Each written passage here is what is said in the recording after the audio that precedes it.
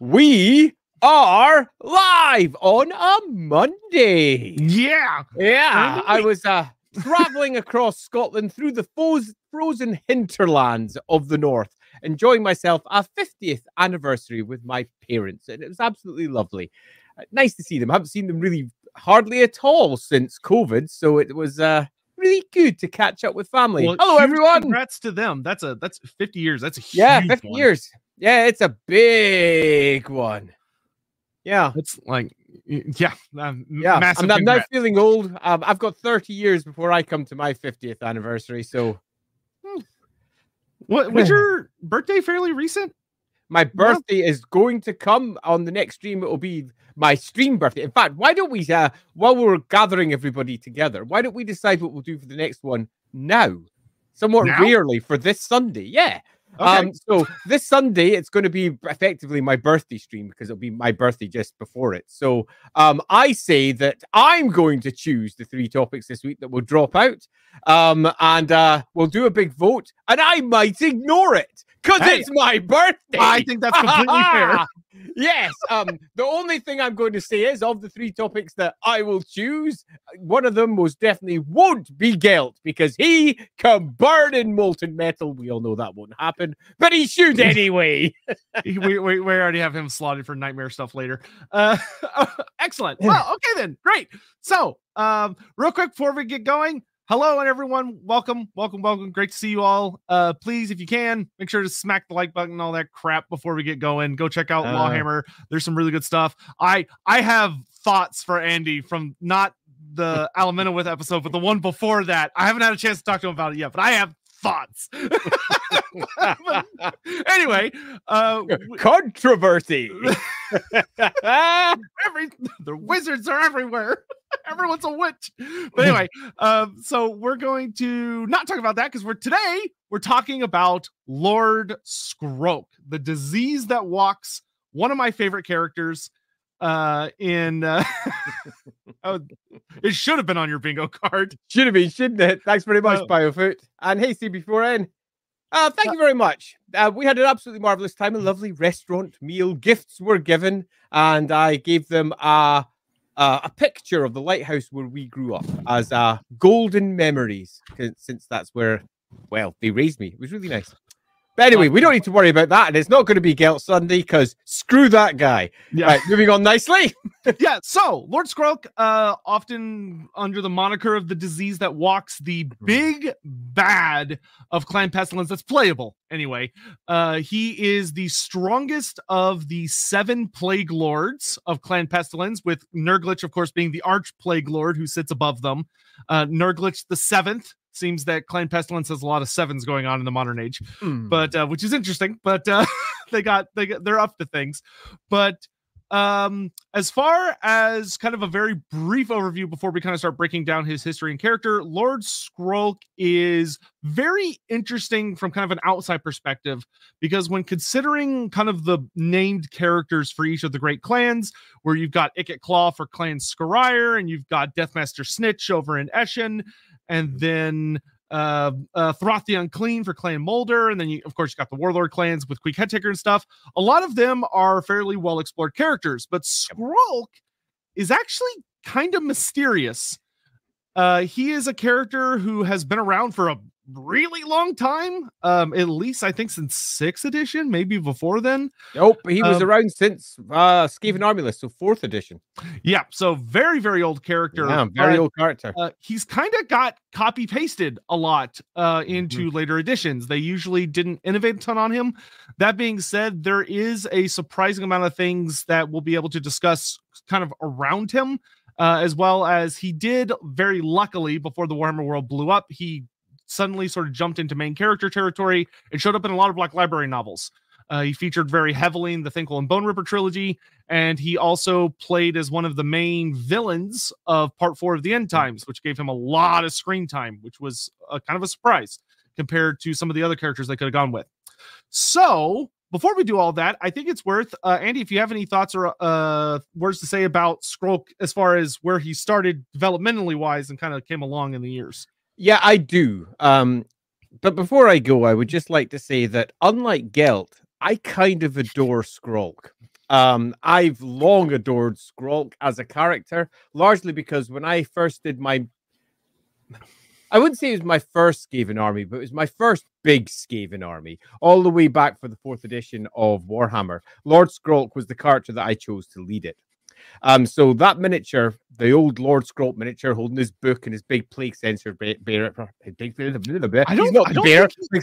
I don't think he ever got a new mini. I think that was just his mini for all time. Yeah. And they end up using that model as a plague priest and a variety of other things in various productions. If, for example, you go to the Lustrio book, you'll find the old Skrolk miniature being used just for a plague priest in there. But I've painted that miniature about 7-8 times at least. And I really dig the character, which is one of the reasons why I'm going to find today particularly fascinating, because it's a character that all the way back in 4th edition Warhammer, for the first Skaven army list when it was released, got a good bit of meaty detail. It was quite nice, a lovely representation of Clan Pestilens. So here's Clan Pestilens, and here's the character that represents him, the same way that Icket Claw did the same thing, as was already discussed by Sotek there. But unlike all the other characters, as time wore on and opportunities were presented to add a great deal more detail about Skrolk, they kind of didn't. And it's really fascinating to see how the other Skaven characters have had a great deal of extra depth added, but Skrolk, by comparison, as has been noted, has been uplifted, copy-pasted, uplifted, copy-pasted, with maybe a couple of extra details. If, for example, we go to, I think it was the 7th edition army list for the Skaven, he's not even given a card sheet, it's just a quick paragraph. Oh yeah, Lord Skrolk exists. Yeah, he's definitely out there. He's a thing. Here's his stats. Have fun. No stats. No anything. He's in the book. He's in the book. And 7th, I don't think he has for 7th. He has an 8th. Skaven did not get an 8th book. Okay, so then the one before you're thinking 6th. I'm thinking 6th. Get my wrong edition. He got cut out of 6th. Yeah. He got himself just a paragraph in 6th, which was copy paste some of the bits with a couple of little details here or there, then done. Then we came to the last edition and he got his character back again. And again, a lot of the details were copy pasted and lifted out. I think it was Jeremy Vettick that wrote that one, as I recall. There's a couple of extra details added, or just rewordings. It's almost a little bit like an early Chat GPT variation of Skrolk, in that it was a rewording of something that had already been out there. And you look at it and go, that's pretty much nothing new at all. And whilst he did pop up here or there in a book or two, we don't have a lot, but we do have a lot of important details.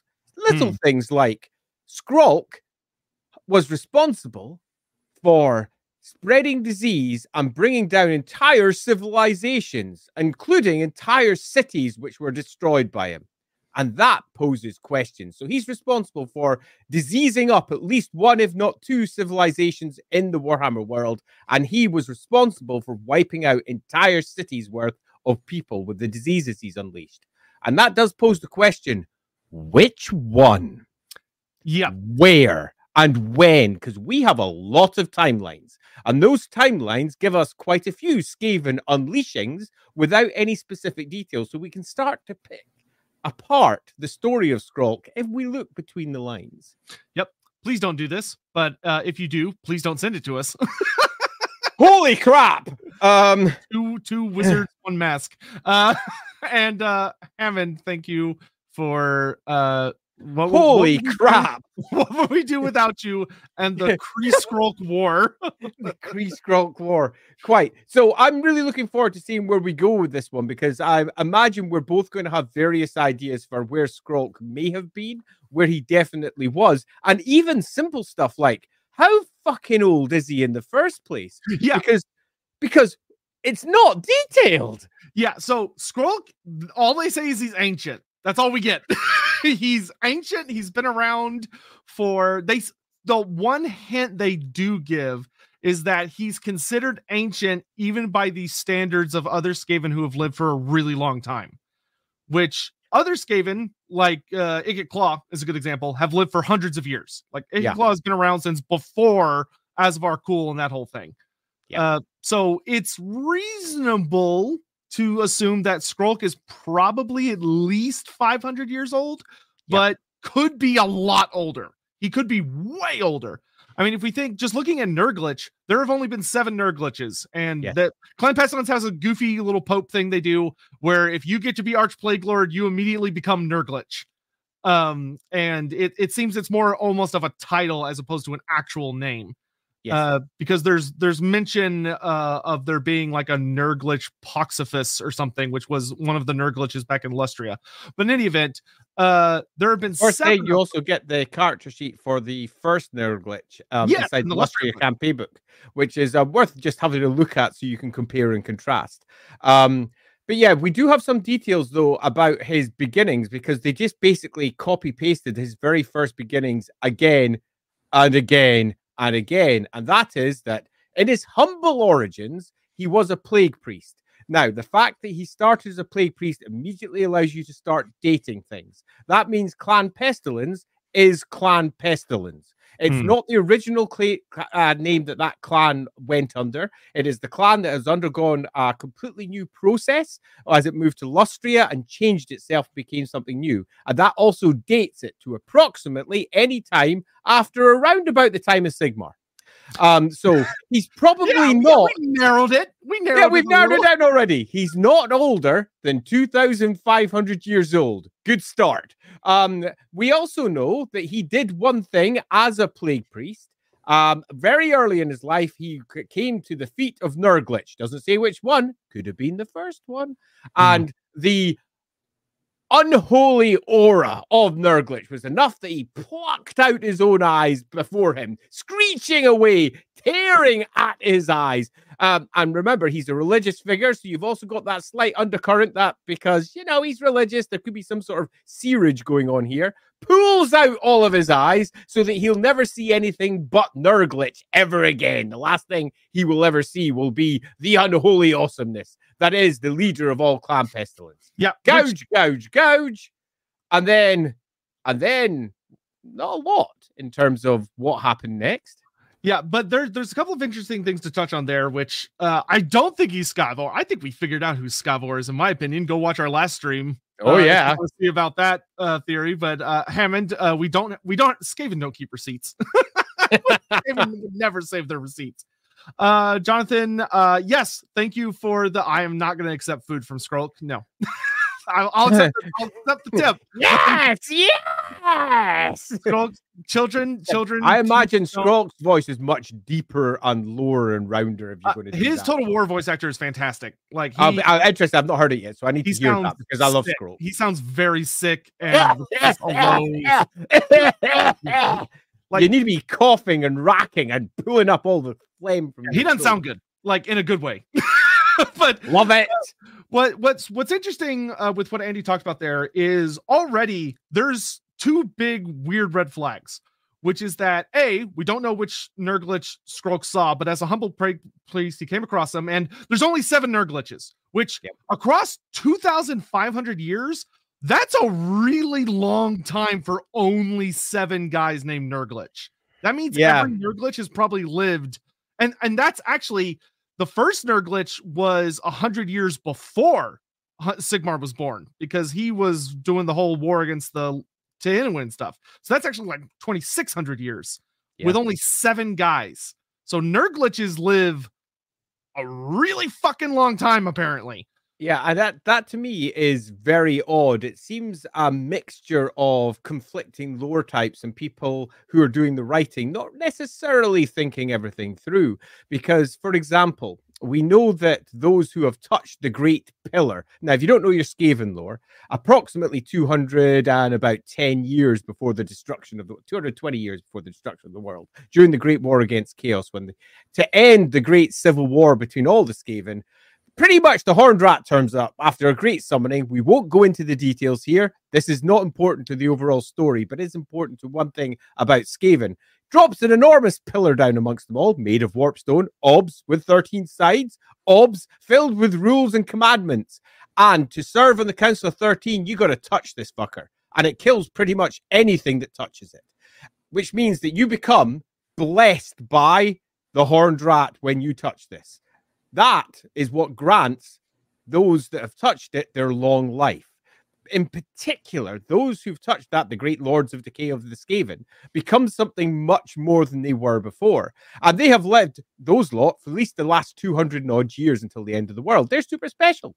They touch it, they survive, they live for a long time.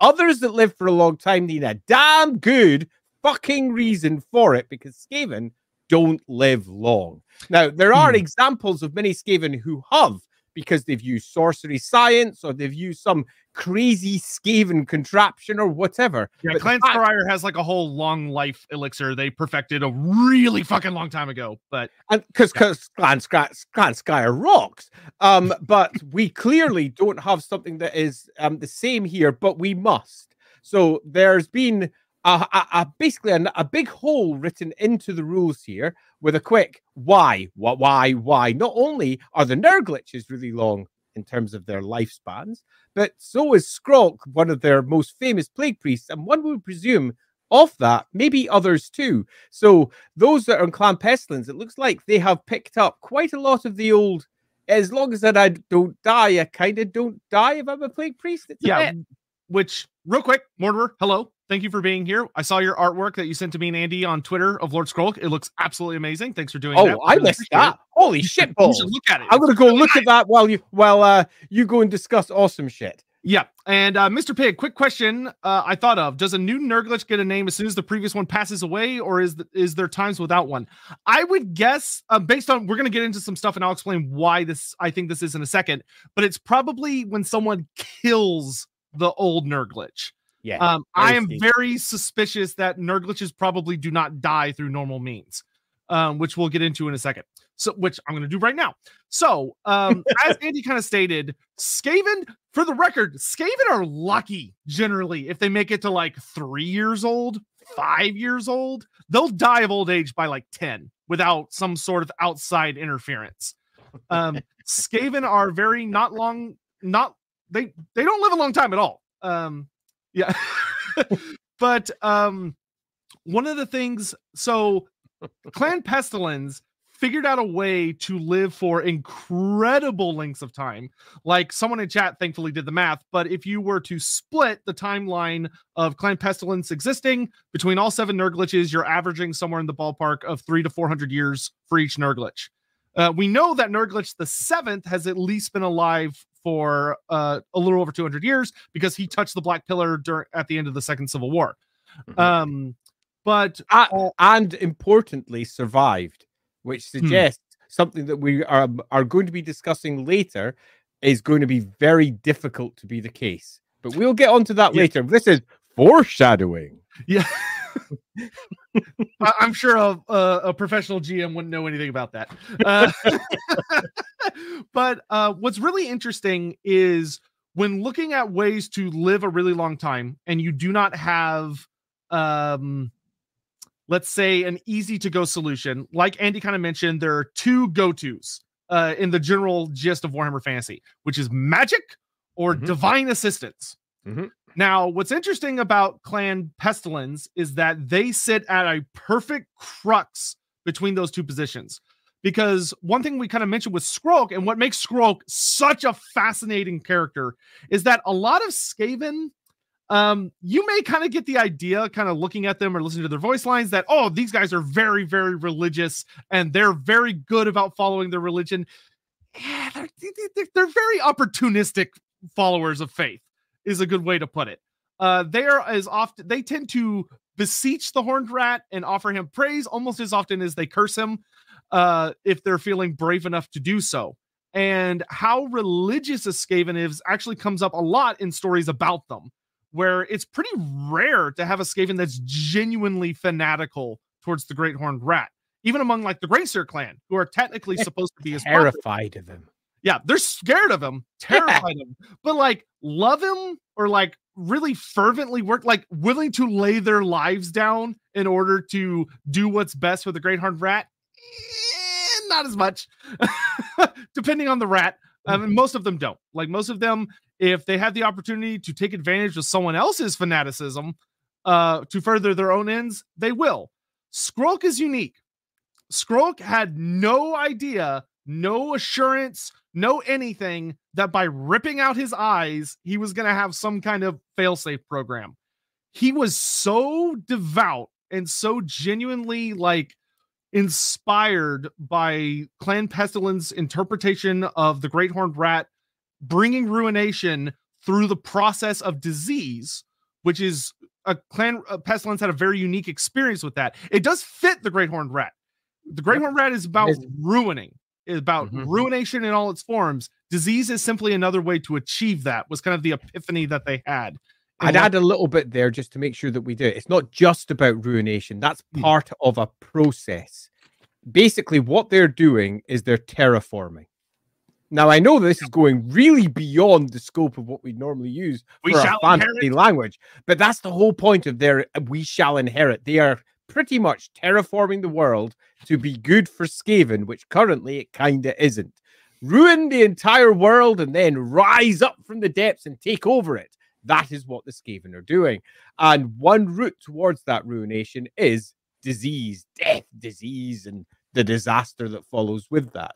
There are other routes, just going to war. That's where the warlord clans get their shtick from. And as we know from the other clans, there are some other perhaps crazier routes as well. But the core of it is ruination. And before I kick back again, I'm going to say one other thing here that's worth making very, very clear. The Skaven are not a monolithic culture.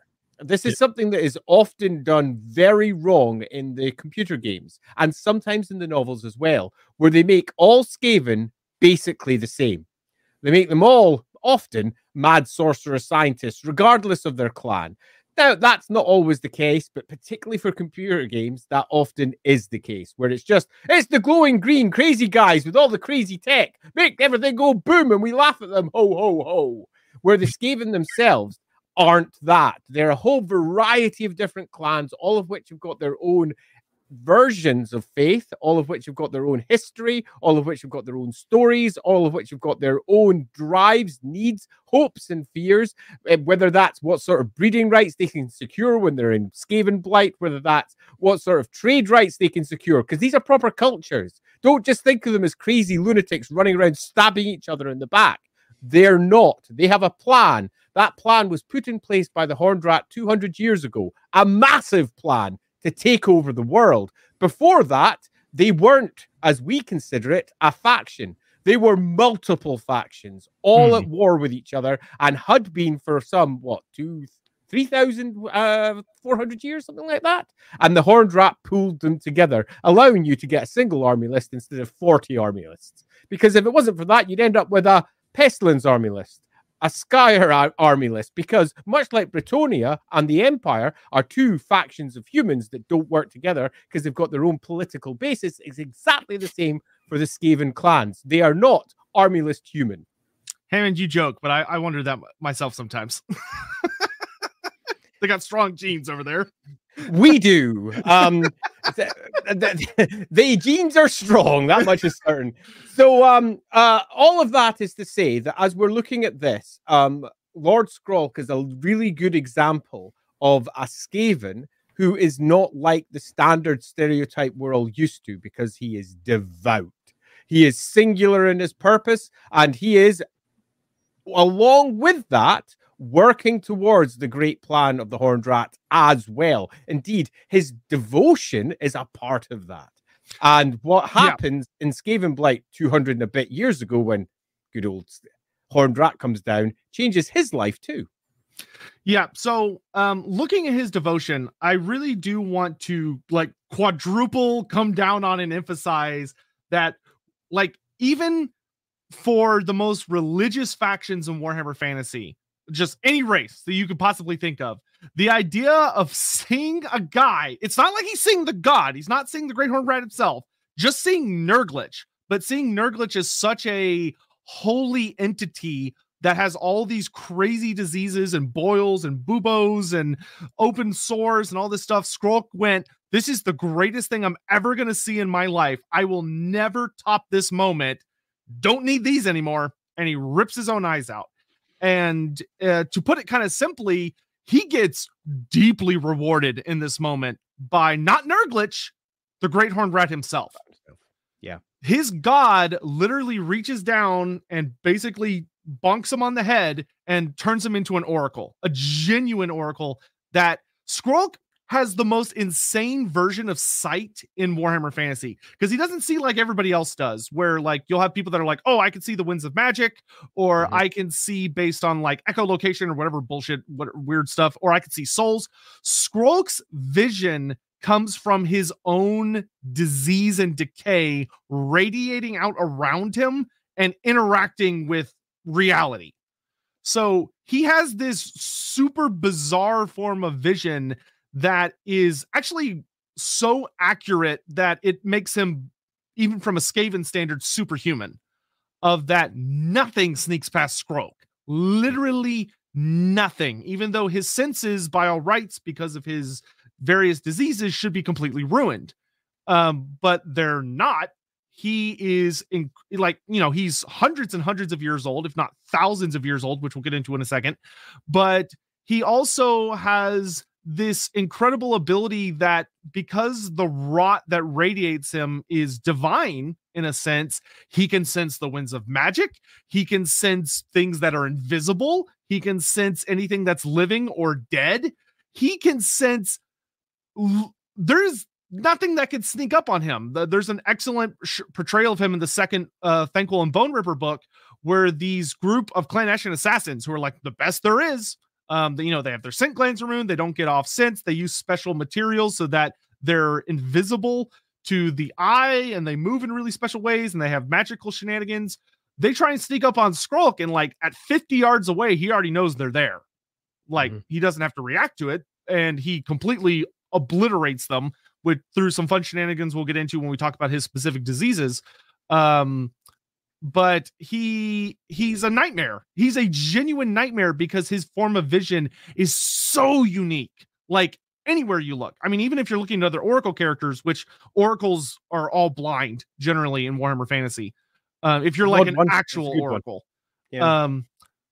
But not 100% consistent, I will say, but it is common. Yes, it is. It is very common. It's unusual to see them with their eyes. Like even the skink oracles don't have eyes. They have helmets that completely block their eyes out. And they ride troglodytes, which don't have eyes. It's a very running theme. But so that is a level of fanaticism we're dealing with, and his god is directly interacting with him, which I find really fascinating, particularly because when we're looking at like priests for other races, generally speaking, they're just wizards. Like they're called priests, but most of the time they're wizards that they kind of interact with the winds of magic more akin to a wizard than like a human priest. But Skrolk kind of doesn't. Like he's almost more of a like he is a wizard, which we'll get into later. But he also almost has that level of priestly interaction with the Great Horned Rat that like a human does with the likes of Ulrich or Sigmar, which is super weird. Yeah, 100% agreed. And I find this to be one of the better aspects of Skrolk as a character.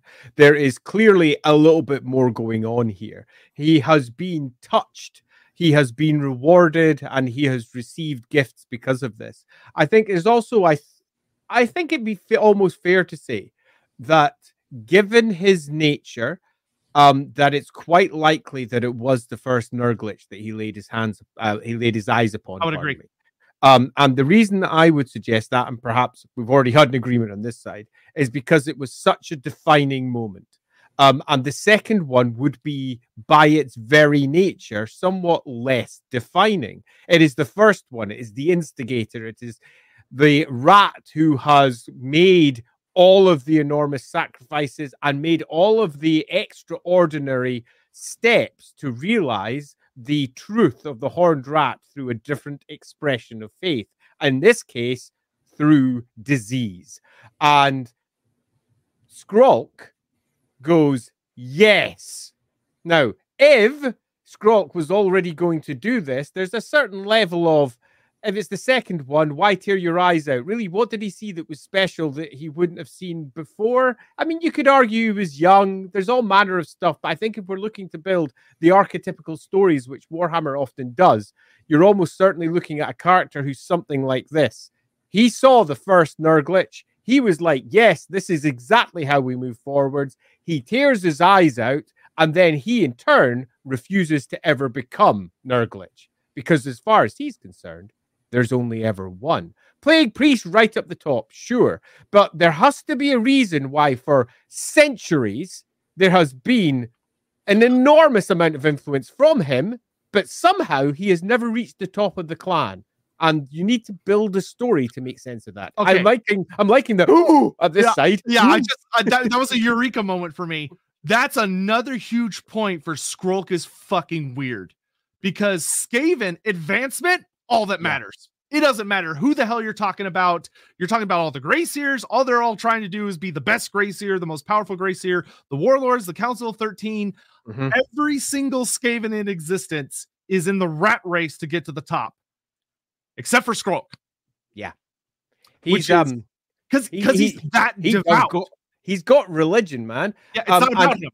Yeah, it's not about him. It's about doing what the Horned Rat, doing what Nurgle thought was the correct path forward. And he does not crave leadership in the same way that most Skaven do. Because if he had have done, he'd already have it. He would be the one that's sitting on the Council of 13 right now. And I would argue, I'm going to make an argument here for something that's to come, he's already been on the Council of 13. In fact, I'm going to say that he almost certainly has, because they went to war for over the Council of 13 before they came down and slammed the pillar down, and a full 4 positions were held by Clan Pestilens. 4 positions in the Council of 13. And some of them backed out as part of the deals that they made. So I think that there's a strong likelihood he's already been up there. You might be onto something. Yeah, because we're looking here. If this is an archetypical character of all Skaven, if we're looking at a character who represents the top right down to the bottom, these are the sort of stories that we should be talking about. So it seems to me very likely. Fuck you. That's all I'm saying to that. That's law, not guilt. They both blew themselves up. It's those two. Yeah, totally. Hey, Brian! Oh Jesus. Thank you, Brian. Very generous. Just the smiley face. Thank you. You are the Horned Rat. No, you're not the Horned Rat. You're great. If you're into that, you're the Horned Rat. If not, we take it back. Admittedly, I'm fully aware that's a spicy take, and I'm fully aware that is not strongly suggested by the background, but what is suggested by the background is that Clan Pestilens was at war with the rest of the Skaven clans for most of its existence, except for the last 200 years, really. There's periods over the last 1,000 where they've been in and out of favor, but after all the great failures of the diseases around about 1,500 years ago, approximately, they fell massively out of favor, and they lost their positions in the Council of 13. It wasn't just through combat, they literally withdrew. And that being the case, it would not surprise me if not only that Skrolk was once on the Council of 13, that he was possibly the one that released the Black Plague. Yes. Okay. So for everyone that's listening that's maybe not familiar with the timeline, I'm going to give a super brief rundown of like kind of important highlights because we're going to be touching on them a lot. Oh, yeah. Is that generally speaking, 100 years, actually more like 200 years before, Sigmar's born, Clan Pestilens went to Lustria. They somehow found tunnels that after the Doomsday Engine almost wiped out Skaven Blight, it made a bunch of cracks underneath the earth, and they followed some of those cracks all the way to Lustria, underneath the ocean. And they set up in Lustria. It didn't go well. There was a lot of horrible diseases because the Lizardmen turned Lustria into a literal hellscape, and they got super diseased, and they were like a normal Skaven clan. Like they had rat ogres and a bunch of other normal stuff, but they got super duper sick, and most of them died. But those that survived in their disease, they had an epiphany where they realized they could embrace the Horned Rat through this new form of worship, being disease. And by doing so, they turned to faith, and it basically provided them with a form of armor, in a sense, where the diseases strengthened them instead of weakening them. And they grew in power. They fought a big war against the Lizardmen for over 100 years. They end up losing the war because of Tehenowin and Sotek, and they bust out and run away back across the ocean, arrive in the Southlands. And because that's the tunnel that they took. When they get to the Southlands, Nurgle the First leads, he basically goes, hey, we're back. And all the other Skaven go, who the fuck are these guys? Because nobody's heard from them in centuries. and he starts a rampage through the Southlands towards Skaven Blight. Because he basically says, hey, guess what? I'm stronger than you guys, so I'm going to kick your asses because I have all these diseases, and I can make diseases that hurt you and not us. So Clan Pestilens, shows up out of nowhere, and against all the Warlord clans, Clan Scurries, Clan Molder, Clan Eshin hasn't arrived yet, but against all these other clans, he single-handedly says, we're going to fight you guys, and all the Grey Seers, and he almost wins. Yep. Like Clan Pestilens, who has lost against the Lizardmen and had to completely move their headquarters to the Southlands, they, by all intents and purposes, should be on their last leg. No, they come in and just start because disease is just that scary. It's that powerful of a weapon. And they almost take over. They almost win the fight for Skaven Blight. But then, just so we get an idea, it's about 400 or 500 years worth of civil war amongst the Skaven. It's a long time. Yep. And what happens is that, luckily for Skaven Blight, Clan Eshin comes back. And Clan Eshin turns the war because they start assassinating all the Plague Priests. And Nurglitch goes, uh-oh. So Nurglitch fights his way to Skaven Blight, surviving lots of assassinations. And he basically says, tell you what, you should let me on the council. And they say, why? And he says, because I brought this disease with me. And if I drop this, everyone in this room is going to die. And they went, okay. And then he duels a current member. He kills that member in a duel, which is the old way they used to handle it. And he becomes, I believe he claims the 7th seat. 7th seat at that point. I think it's 7th. Yeah, it is, because they eventually advanced to the 10th seat. Yes, they do. But and then they join, and then they were like, okay, the war's over, only for Clan Pestilens to get stronger and stronger and stronger because they start working with all these other groups. And then the Black Plague incident happens, which is the Skaven unleash the Black Plague. It's awful. It kills hundreds and hundreds of thousands of people. The Empire... the Empire falls, pretty much. Yeah, the Empire, by all okay, so again, let's just drop in a little bit of timeline. This is 1111. Yes. Okay, so we're sitting at around about 1,100 years after Sigmar now. So the Emperor at the moment is Boris Goldgatherer, and I think you get an idea of how bad he was just by his name. And the Black Plague hits, and it doesn't just wipe out. In fact, it does more than just wipe out the Empire. The Skaven then go to war with them and take pretty much every single city. There's lovely bits describing how Ubersreich was basically a large rat warren, how Nuln had completely fallen, how Altdorf was a shadow of itself. Remember, Altdorf at this size was not the capital we know and love today. It was a far smaller city. The only place that truly held out was Middenheim. Yes, and this is where we get the legendary Mandrid Skaven Slayer, one of the or Rat Slayer as he came to be known. Yeah, he got slandered with time. Awesome emperor, genuinely a kick-ass emperor. He's also really depressing. His story is really sad, but that's for another stream. Yeah, he uses the Skaven's own idiocy against themselves because they do their classic thing of they almost win, then they start infighting. And amongst their infighting, something weird happens, which is that the Black Plague, somebody fucks with it. Which if you read the Black Plague trilogy, it kind of reveals who it is.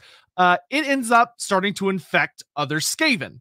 So suddenly this horrible disease that was supposed to not hurt the Skaven does. And at this point, Clan Pestilens has 4 seats on the council. They are unstoppable. The Grey Seers are terrified at because religiously the Grey Seers and the Plague Priests do not get along. Their versions of the Great Horned Rat are not the same. They proselytize about 2 very different ideologies of what the Great Horned Rat is. So from a religious standpoint, they fight each other. And Clan Pestilens was basically becoming preeminent. And then the Black Plague starts killing all the Skaven. And that goes really, really bad. The Empire rallies, kicks the shit out of them, forces them out. And all of Skavendom just descends into anarchy. Because everyone that was not Clan Pestilens turns to Clan Pestilens and go, you fucked up. This is your fault.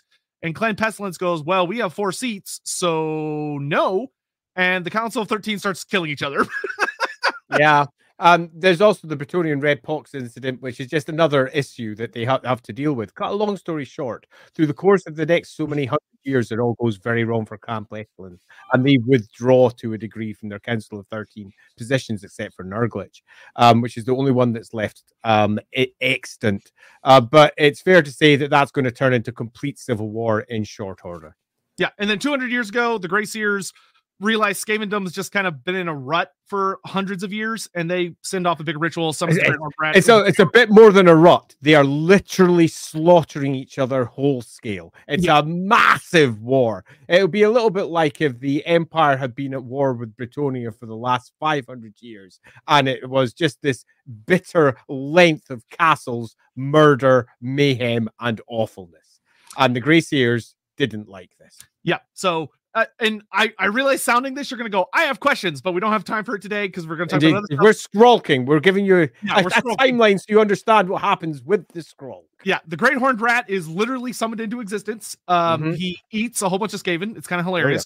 And he drops, like Andy said, drops the 13-sided black pillar and says, anybody that touched this has my blessing. Peace out. And he leaves after giving them some instructions. And the black pillar is carved with instructions. It has the plan on it.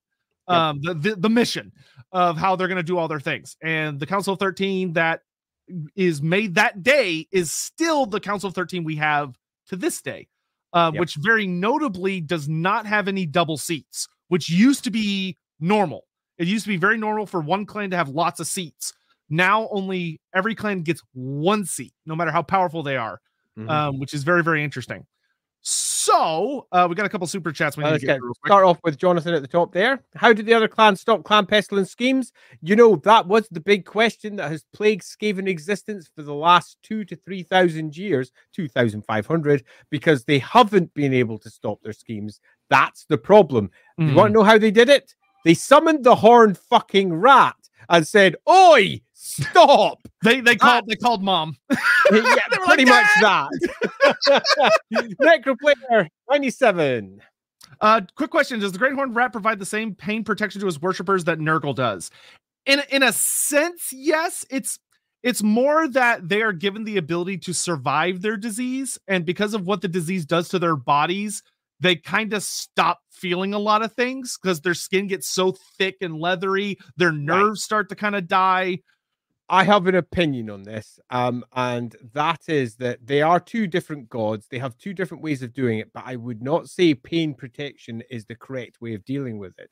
It's tolerance. Yeah, that's a very fair way to put it. Yeah.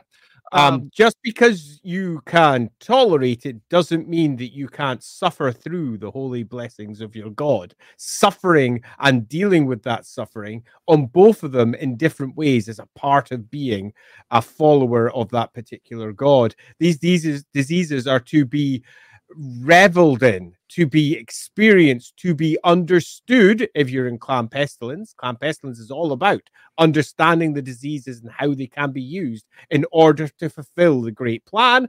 Not the great plan Lizardman style, but the great plan nevertheless Horned Rat style. Yeah, the furry one.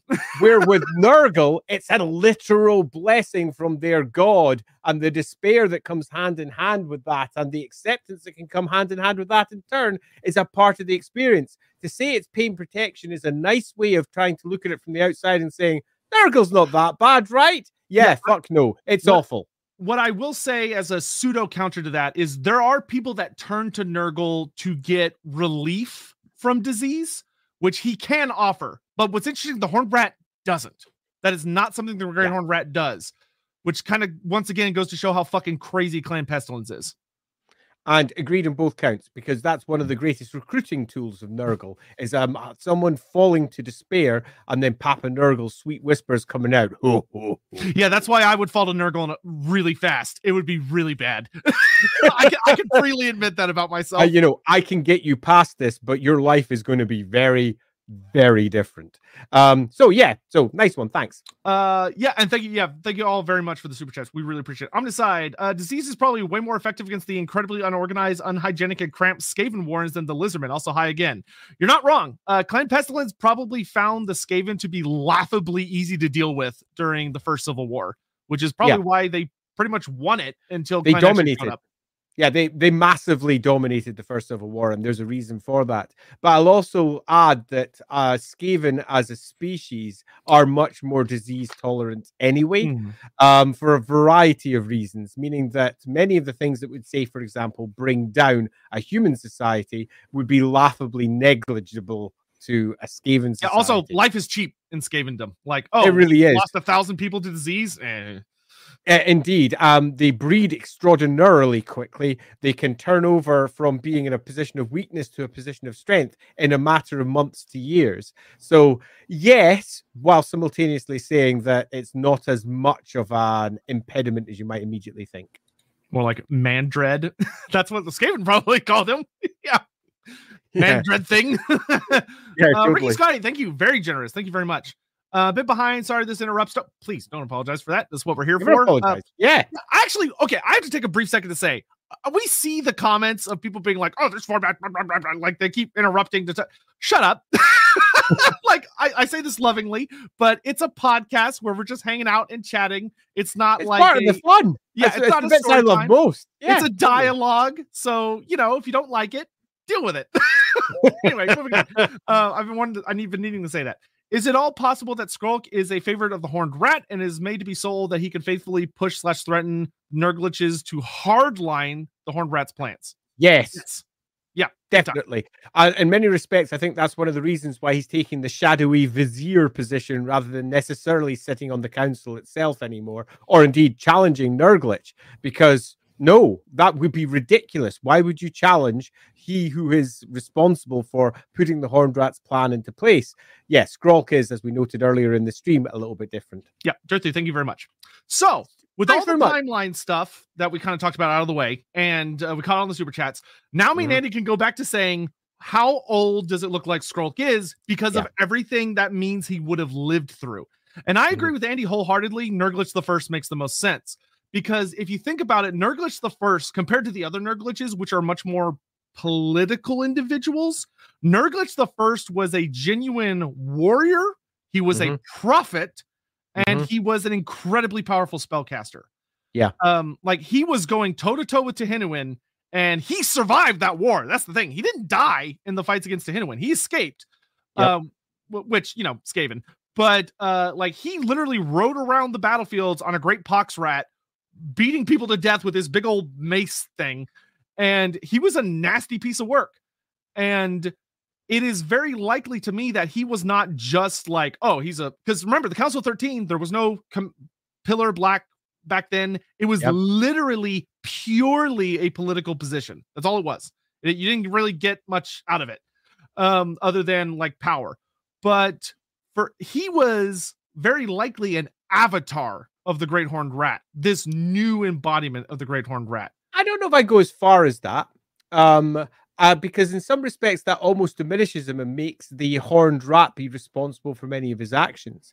In fact, I think to make his story better, he figured it out for himself. He survived the worst that Lustria had to offer in terms of the diseases and the awfulness that they encountered. And he turned that into success. Not an avatar in the sense that like a Narian, like where his like mind is kind of messed up. I mean more of like he's in like terms an embodiment. Like he's like an embodiment of plague. Like the Horned Rat has juiced him up so much that looking at him, no other Nurglich could compare. Because none of them were like him. And I'd say that those that followed him are basically following his plan, his intent, what the Horned Rat is. I'm going to bring up in just a second, Singe Meister, because the comment that you've brought up, I think, is super important for us to discuss. So I'm holding it just for a second while we finish this point. And that's that I think the first one defined the clan as a whole massively and is probably responsible for all of its successes throughout all of the first campaigns, throughout going to war with the Skaven, throughout getting the Skaven to accept them for who they are. Your first real point of where Nurglich may have died is probably when it all went wrong post the Black Plague. So he could have been as old as a good 1,400 or 500 years when he eventually died. And then other ones came afterwards. I'm not aware of when his death happened, unless it's never been noted. I didn't think so. Because I would think that I would bet the first Nurglich lived for a really long time.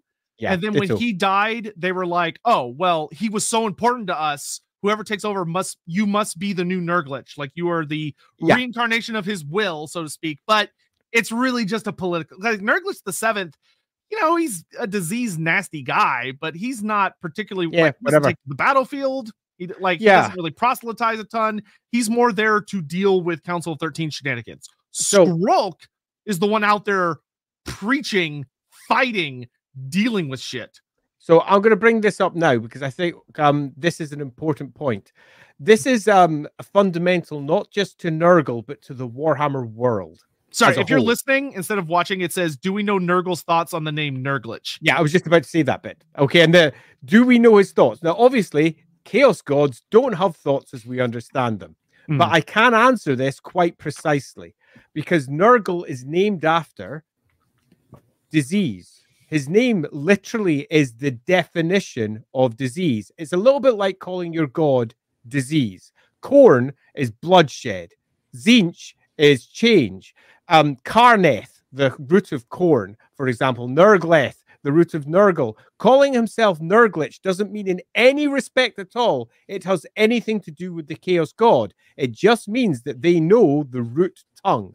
The root tongue in the Warhammer world is the basis of the lingua prestantia, for example, or which is the language used by wizards in the Empire, or Anaquaean, which is the language used by the elves to do the same. I pronounced that slightly wrong, but it's easier to pronounce it that way. And all of these languages all have the same root, which you could argue is very close to demonic. And demonic is the language that is spoken by demons and spirits and a whole bunch of other things as well, and the gods. And it is the language of meaning. It is the word. It defines reality. And calling yourself Nurglich is nothing more than saying something of disease in the core tongue. It doesn't mean you worship Nurgle. It means that you understand the meaning of the word Nurglich.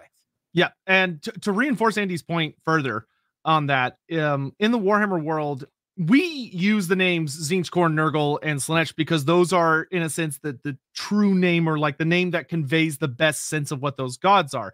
But they didn't pop into existence and look at everybody and go, by the way, my name's Khorne, that's Tzeentch, he's Slaanesh, it is Slaanesh, and the fat dude over there is Nurgle. Like, they didn't have a formal meeting about that. They are ideas. They are very broad concepts that became divine and sentience. All sorts of weird shit happened. But what's interesting is that in the Warhammer world, if you're actually living in the world, you are a fucking idiot if you say their true names. Yeah. You don't do that.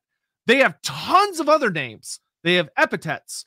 But like saying Nurgle, not smart.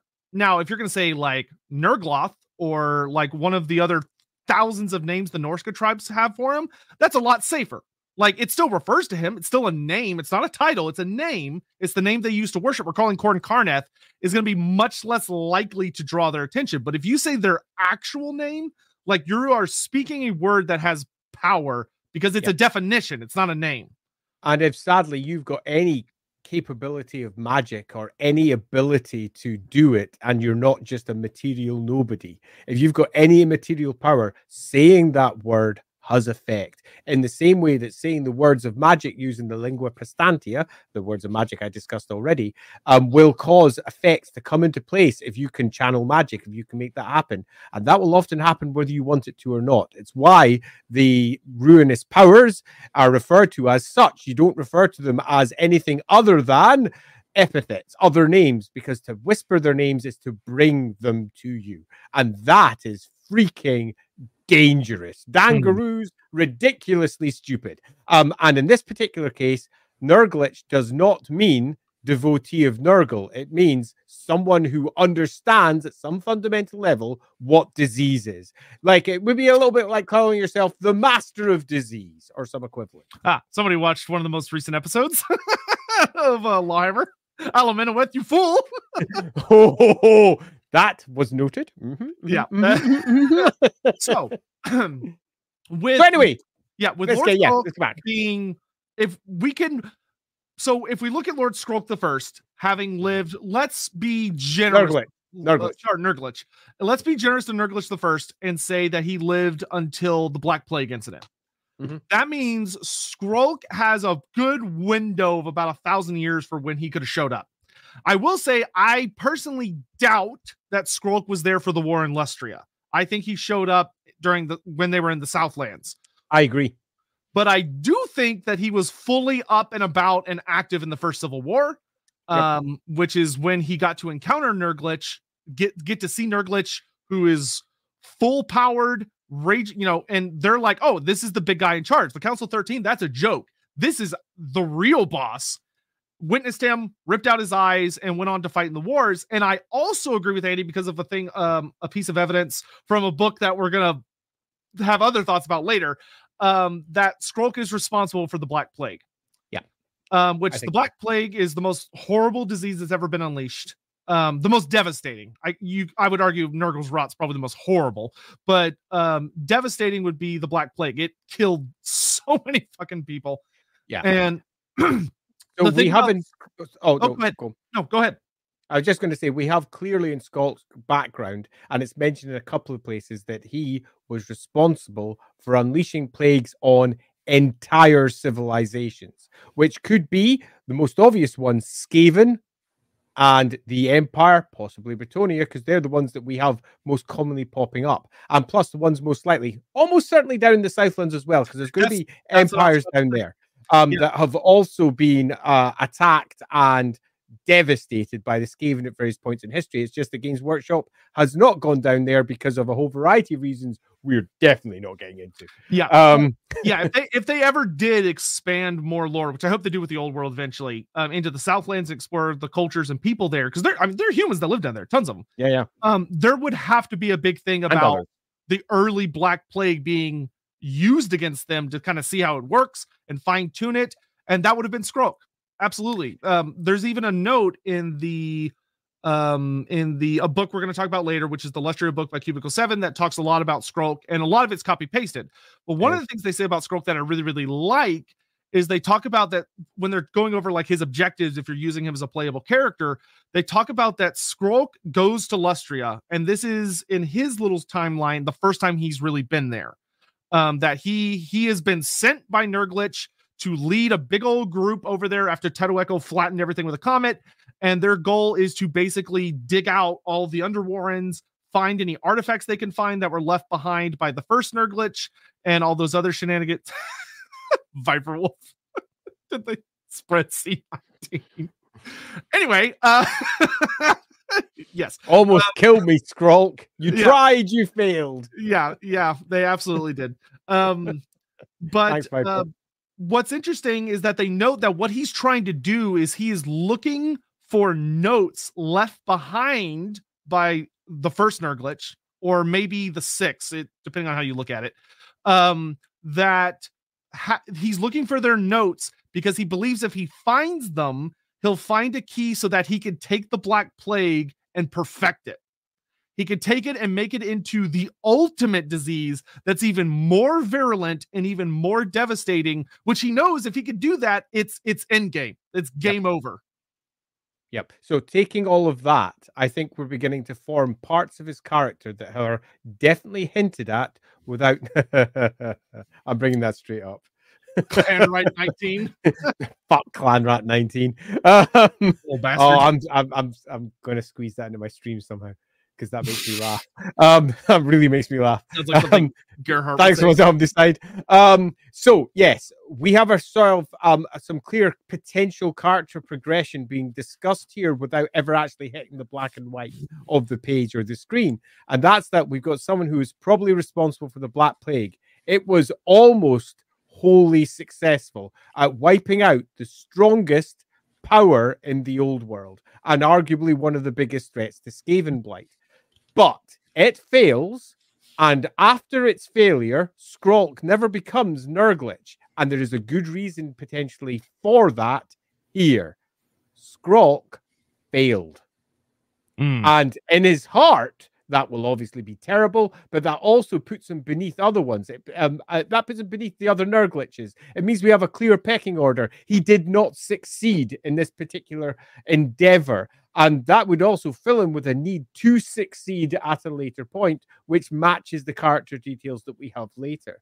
So I think we've got a very clear progression here where we've got someone who was responsible for unleashing diseases back during the First Civil War, almost certainly did do it down in the Southlands, perhaps wiping out or at least deeply damaging some important civilization down there, taking that plan up to Skaven Blight. Skaven Blight then, as Pestilens is in ascendance, tries to do the same thing in the north. Clan Pestilens unleashes those plagues. Skrolk is at the forefront of that, making it happen, using the Liber Bubonicus, which we'll get to relatively soon, to help further that particular plan and ensure that it's put in place. It's looking like it's going to be a complete win, but it turns into a fail, and that fail probably ended Nurglich's life, the man that he has very much dedicated everything to, and the Skaven, the male that he has dedicated his life to, but it also showed a great flaw in what he thought was an unassailable plan. So that immediately gives you a really clean character arc for Skrolk, a clean idea of the story that he's got without it really being mentioned anywhere. You know, I actually really love the idea of him, like, because of what happened to the Black Plague, there being the irony that it probably wasn't actually Skrolk's fault because it was this other rat who did it, that like changed the plague to use it against Skaven, and then it got out. But I love the idea that Skrolk, of Nurglich the First dying and Skrolk holding himself responsible. Me too. And that being like, I don't deserve to sit on the Council of 13. Like, I'm unworthy. I'm going to go back to my studies. And what I think a good follow-up to this is this would also do a really good job of showing how the Red Pox, who would have been made by a different Plaguelord, was not nearly as effective. Like the Red Pox was it was strong, but compared to the Black Plague, it was it was a embarrassment. It was terrible. It was almost hilarious. But Bretonnians weren't doing themselves any favors with the way their peasants, the way they live. At this point, I would suggest that Skrolk is almost certainly one of the finest minds when it comes to disease that Skavendom has to offer, and is someone who is probably not only filled with all his deep devotion, but also crippled by significant doubt because of the failures that have been suffered and because of the steps that he has gone through that he thought was going to be successful for the Horned Rat and failed, which means contrition follows, which means that we now have a character that makes sense for his great age, enormous age, yet still not trying to push upwards. It's because he doesn't feel worthy. He is unworthy of taking Nurglich's seat because he has yet to succeed in the same way that Nurglich had done so beforehand. It also means that when someone else comes in as Nurglich, he's not sitting there going, you know what, fuck you, I'm a Skaven, I'll do whatever the fuck I want, I'm also older than you, or any of the other various schemy Skaven steps. He's just like, yep, I'm going to go do what you say. I'm a devout priest, so to speak. I am going to go do my thing because I failed before. I will not fail this time. We've got ourselves a real character here. And often with the Skaven, they just fall into tired tropes that are basically based on Thanquol again and again and again, but respun in different ways because Thanquol got so much written about him. This gives us a character who is deep, who is riven, who has got complicated emotions and complicated it's not just he's got complicated motivations. He's character. He's got an actual freaking character, which is often not the case. A campaign with Skrolk as the big bad. Most bad guys in Warhammer are given a character along these lines. I am a bad guy. Watch me do evil. I am off to evil now. I shall twirl my mustache one more time. It doesn't really matter what faction they come from. They're almost all written the same. Look at my giant army. I shall take you down. Oh, no. I've been hit in the head by a hammer. I'll be back. Yeah. And it's a bit hilarious. Great Nagash impression. To be fair, I think the Nagash is more nuanced than that, but yes. Paragoner. Yes. Thank you very much for the super chat. We really appreciate the sweet message. These scratch our brains too. Like, they really do. I love these. Laughing God, is Skrolk more of an actor in the Will the Great Horned Rat's will, or is he a major player which amounts to a religious schism? For me, I would much prefer if he actually was an actor in the will of the Great Horned Rat's scheme, so to speak. But he himself is driven by doubt. He himself is unsure whether he's doing the right thing, which in many respects is quite unscaveny, where they are often filled with such self-righteous certainty as they fail again and again and again and backstab everyone else around. The Horned Rat is also a complicated god without just a single way towards success, so to speak. Yeah. I would prefer that he was that rather than being someone who was working against the Horned Rat's will while simultaneously thinking that he was working for it. I think it almost weakens the character because there's few characters in the Skaven, let's say, catalogue of characters that have actual character. And I would rather not immediately go, the only one that does is a bit pish. I would say Skrolk is a character who all evidence suggests he has zero doubt in his faith, but there is some evidence that we're building here that he could have a lot of doubt in His actions. his ability to deliver on that faith. And that in many respects is super Skaven because Skaven at their very heart are fearful. And one of the core concepts whenever you're building a Skaven character is to try and manifest that fear in one fashion or another. And having Skrolk's fear being that he just isn't good enough really does ground him down as a really interesting character in comparison to some of the others who all think they're absolutely the best. And they're not just the best, they're better than everybody else. And their fear very much manifests just losing or someone else rising above them or whatever. But they all tend to be just thankful in disguise. Yeah, especially because the Great Horned Rat, like it works very well because the Great Horned Rat's one of his biggest tenets. He is not a forgiving god at all. So it actually would pay a really cool idea and really lean into that idea of he's blessed by the Horned Rat, that he kind of gets away with having a failure, that he's like, oh shit. And the Horned Rat's like, eh. Although in this case, he didn't fail. Someone else That's true. took the win, so to speak. Yeah, which granted, the Horned Rat has some pretty hilarious interpretations of failure that seem genuinely thought out because obviously Thankful is very blessed. Yes. But Thankful through the Horned Rat is playing like 4D chess as opposed to regular chess. Yeah. Treachery is a core component of the Horned Rat's plan. And that means that a lot of the time they're working against each other and honing themselves to become, in the end, better weapons. Skrolk is being honed. All the chips are being taken off the edge of him. And that's very Horned Rat. That allows you to both fail and also succeed. Yep. Predator Rules. Does Clan Pestilens ever team up with Nurgle/Nurgle worshippers? Love the stream. Hope you're having a great day. So different authors have handled this in different ways. Yeah. They will often team up, but they will just as often try to absolutely murder the shit out of each other. I actually think one of the things Age of Sigmar handled extremely well, in my opinion, was the relationship between Nurgle and Clan Pestilens, because they're much more interwoven in Age of Sigmar. Where, like, if you're playing Maggotkin of Nurgle or Clan Pestilens specifically, you can take Maggotkin, or you can take Nurgle or Skaven, Clan Pestilens as allies. Like, they're treated as allied factions.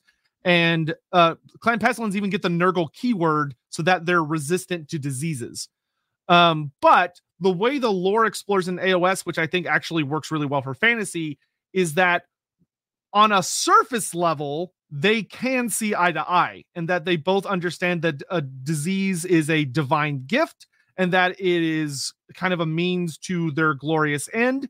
But the thing that breaks down in their relationship almost immediately, like they might have a common enemy, so they'll like kind of work together. But as soon as they get past that initial fighting stage, they will almost immediately start fucking with each other, because the reasons they use disease, what the end goal is completely different. For Nurgle, it's about the cycle. It's the endless grinding, despairing wheel of death, decay, rebirth, death, decay, rebirth. There is no end. There's no escape. It's awful. Just accept it and laugh at the horrible despair, because that's all you can do. Whereas, but it's about life. It's about creating more life. Now, the life is unholy and fucking awful, but it's still life. Whereas, you know, cancer is technically life. But with Clan Pestilens, it's about ruination. It's about breaking everything down so that it's so brittle and mushy and mulchy that it can't stand against you anymore, and you can eat it and stand atop everything. But there is no like, it's not about bringing back life. It's not about like, oh, like look how we're making these wonderful gardens of horrible diseases or creating tumorous growths or all this. No, it's about killing your ass. Yeah. That's what Clan Pestilence is about, is death. They are complete opposites if you look at it from that perspective. Nurgle is life in a really fucked up way. Clan Pestilence is ruination. It's death. It's an end. Yep. Agreed.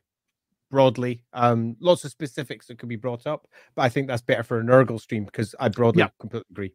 And I think that to a degree answers much of this one, Jonathan Scott, which is what do Nurgle cults think about Clan Pestilens? And I think we've broadly covered it there. They are broadly sometimes in a similar area, but they are often enemies. And that's a good way to put it. It's just the Skaven as a whole often work with chaos and often work against chaos. Yeah, that's just Skaven and chaos in general. Yeah, just Skaven in general. To just separate out Nurgle for Clan Pestilens is, I think, a mistake. That just because they have something in common in no way means that they are the only ones who do it. You'll find that Nurgle will work with the other clans as well, and the other clans will work with Nurgle or Slaanesh or Khorne or Tzeentch. It depends entirely on the circumstances. Skaven are actually one of the few factions in the entirety of the old world who, under the correct circumstances, will work not necessarily alongside, but most certainly towards the same goal as almost anybody else. It depends entirely on the situation at hand and what the individual Skaven who's making the decisions think. Yeah, with Andy said, I think the best way to put it is that Clan Pestilence and Nurgle are no more likely to really work with each other than any of the other groups. It's just that they have more of an appreciation for each other's efforts, I guess. Like they have more of an understanding. Let's be honest. A plague monk dealing with someone who is a champion of Nurgle is less likely to walk away and die 2 days later. Yeah.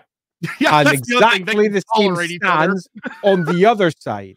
It's not just that they have got various similar alignments potentially. It's that they themselves are immune to much of what the other group have to offer. So they make natural allies in that regard, while simultaneously they also make, particularly for the Plague Priests, interesting allies, because the Plague Priests are always looking for new infectious diseases that they can add to their Book of Woe. Indeed, the very source text they originally took from Nurgle, which is something we'll be getting on to let's do that relatively soon.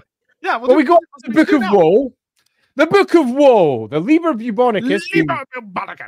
Yes, indeed. The Book of Woe is this great mighty tome that the Plague Priests work upon that gathers together everything that they've ever learned about every disease that is out there. Actually, we missed a couple real quick.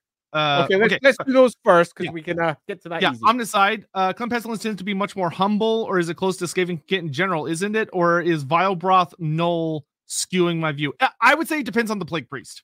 Some Plague Priests, it's individual stuff. Like some are going to be a little more kind of, I would say Clan Pestilence will skew a little more towards being genuinely religious. So they will come off more humble than others, but you can find Graciers that are like that. And it depends how you define humble. Yeah, but it's certainly not for all of them. There are Clan Pestilence Skaven that are all about advancement and all about pride and power. I would say probably all of the nerd glitches after the first are very much more ambitious individuals that care more about like political authority than they do about genuine disease. And like they care. They have to be very heavily diseased individuals probably to get the position in the first place, but they're all individuals. They have their own things they're going for. And then Aaron, thank you very much. Yes, diseases to Gelt. Absolutely. Yeah. Yes. See, you understand. Kill Gelt with a good old disease. So a disease, hopefully from the Book of Woe. Now, the Book of Woe has got a long and storied history that has a couple of lore changes here or there, but they're all relatively tiny. The big one is the Liber Bubonicus itself, the one that's carried by Lord Skrolk. The core text of that was originally stolen from unspecified followers of Nurgle. Now, I say unspecified because at various points we get some specificity from different sources. But loosely speaking, at some point a long time ago, long before Skrolk was carrying it, the Liber Bubonicus was stolen, and the Skaven were particularly interested in the diseases that it held, almost certainly guided there by the Horned Rat. Perhaps this is the source of much of what Nurglich would come to view as what was important for the Horned Rat's ruination through disease. And inside this book was this great panoply, an enormous swathe of different diseases and how they worked and been gathered by Nurgle's worshippers. They took that, mastered it, learned it, and added to it. They then took it further. And this is one of the reasons why, right at the very first beginning of Lord Skrolk's character, he was given access to spells of Nurgle. It's not because he was a worshipper of Nurgle. Let's make this incredibly clear. Indeed, in later versions of the character, he doesn't get Nurgle spells at all. And then in others, he does again. Depends on which version you look at. But it's not because he's a worshipper of Nurgle. It's because that's the Warhammer spells that we already have for disease. And it was a super easy way of using it. The very first iteration of the character did have access to all the spells of Skaven and Nurgle, just like that. The good old Liber Bubonicus gave him access to that. I think he was a third level caster first time around. Can't recall off the top of my head. Yes. So, while since I used that character, I'm feeling old now. The last time Nurglich got published was Lustrion 6th edition, which he was a level 3 wizard, and he used spells from the Skaven lore of Plague. But he wasn't using the Liber Bubonicus. I was talking about Skrolk. Skrolk, yes. Skrolk. Okay, so actually one thing I want to point out real quick. Liber Bubonicus, I'm going to fart on Games Workshop here for a second. They were really fucking lazy with the Liber Bubonicus. Lothar Bubonicus. Because it represents 3 different things. There are 3 kinds of Liber Bubonicuses, aka Books of Woe. So there's the big Liber Bubonicus, the huge one, which is held by whoever is Nurglich at the time. Like, Nurglich has a really big book. It's his version of the Great Book of Grudges, but it's the Great Book of Disease. And every 7 full turnings of Morslib, which I don't know how the fuck they track that. Yeah, they're back together. Yeah, all the plague priests have to get back together and add any new diseases and stuff they found to the really, really big book. So then everyone has their own personal books to their clan, which is also called a Liber Bubonicus. Mm-hmm. And then individual units of plague monks will have a bringer of the word who carries a book of woe, which is another way of saying a Liber Bubonicus, which are excerpts from their version of the Liber Bubonicus. Now, Skrolk's version of the Liber Bubonicus is the most powerful that comes to the battlefield because he carries a whole fucking book that is one of the volumes of the really, really big one. Yeah. Plus, his one apparently also contains the parts of the original book that was stolen however many centuries ago from Nurgle.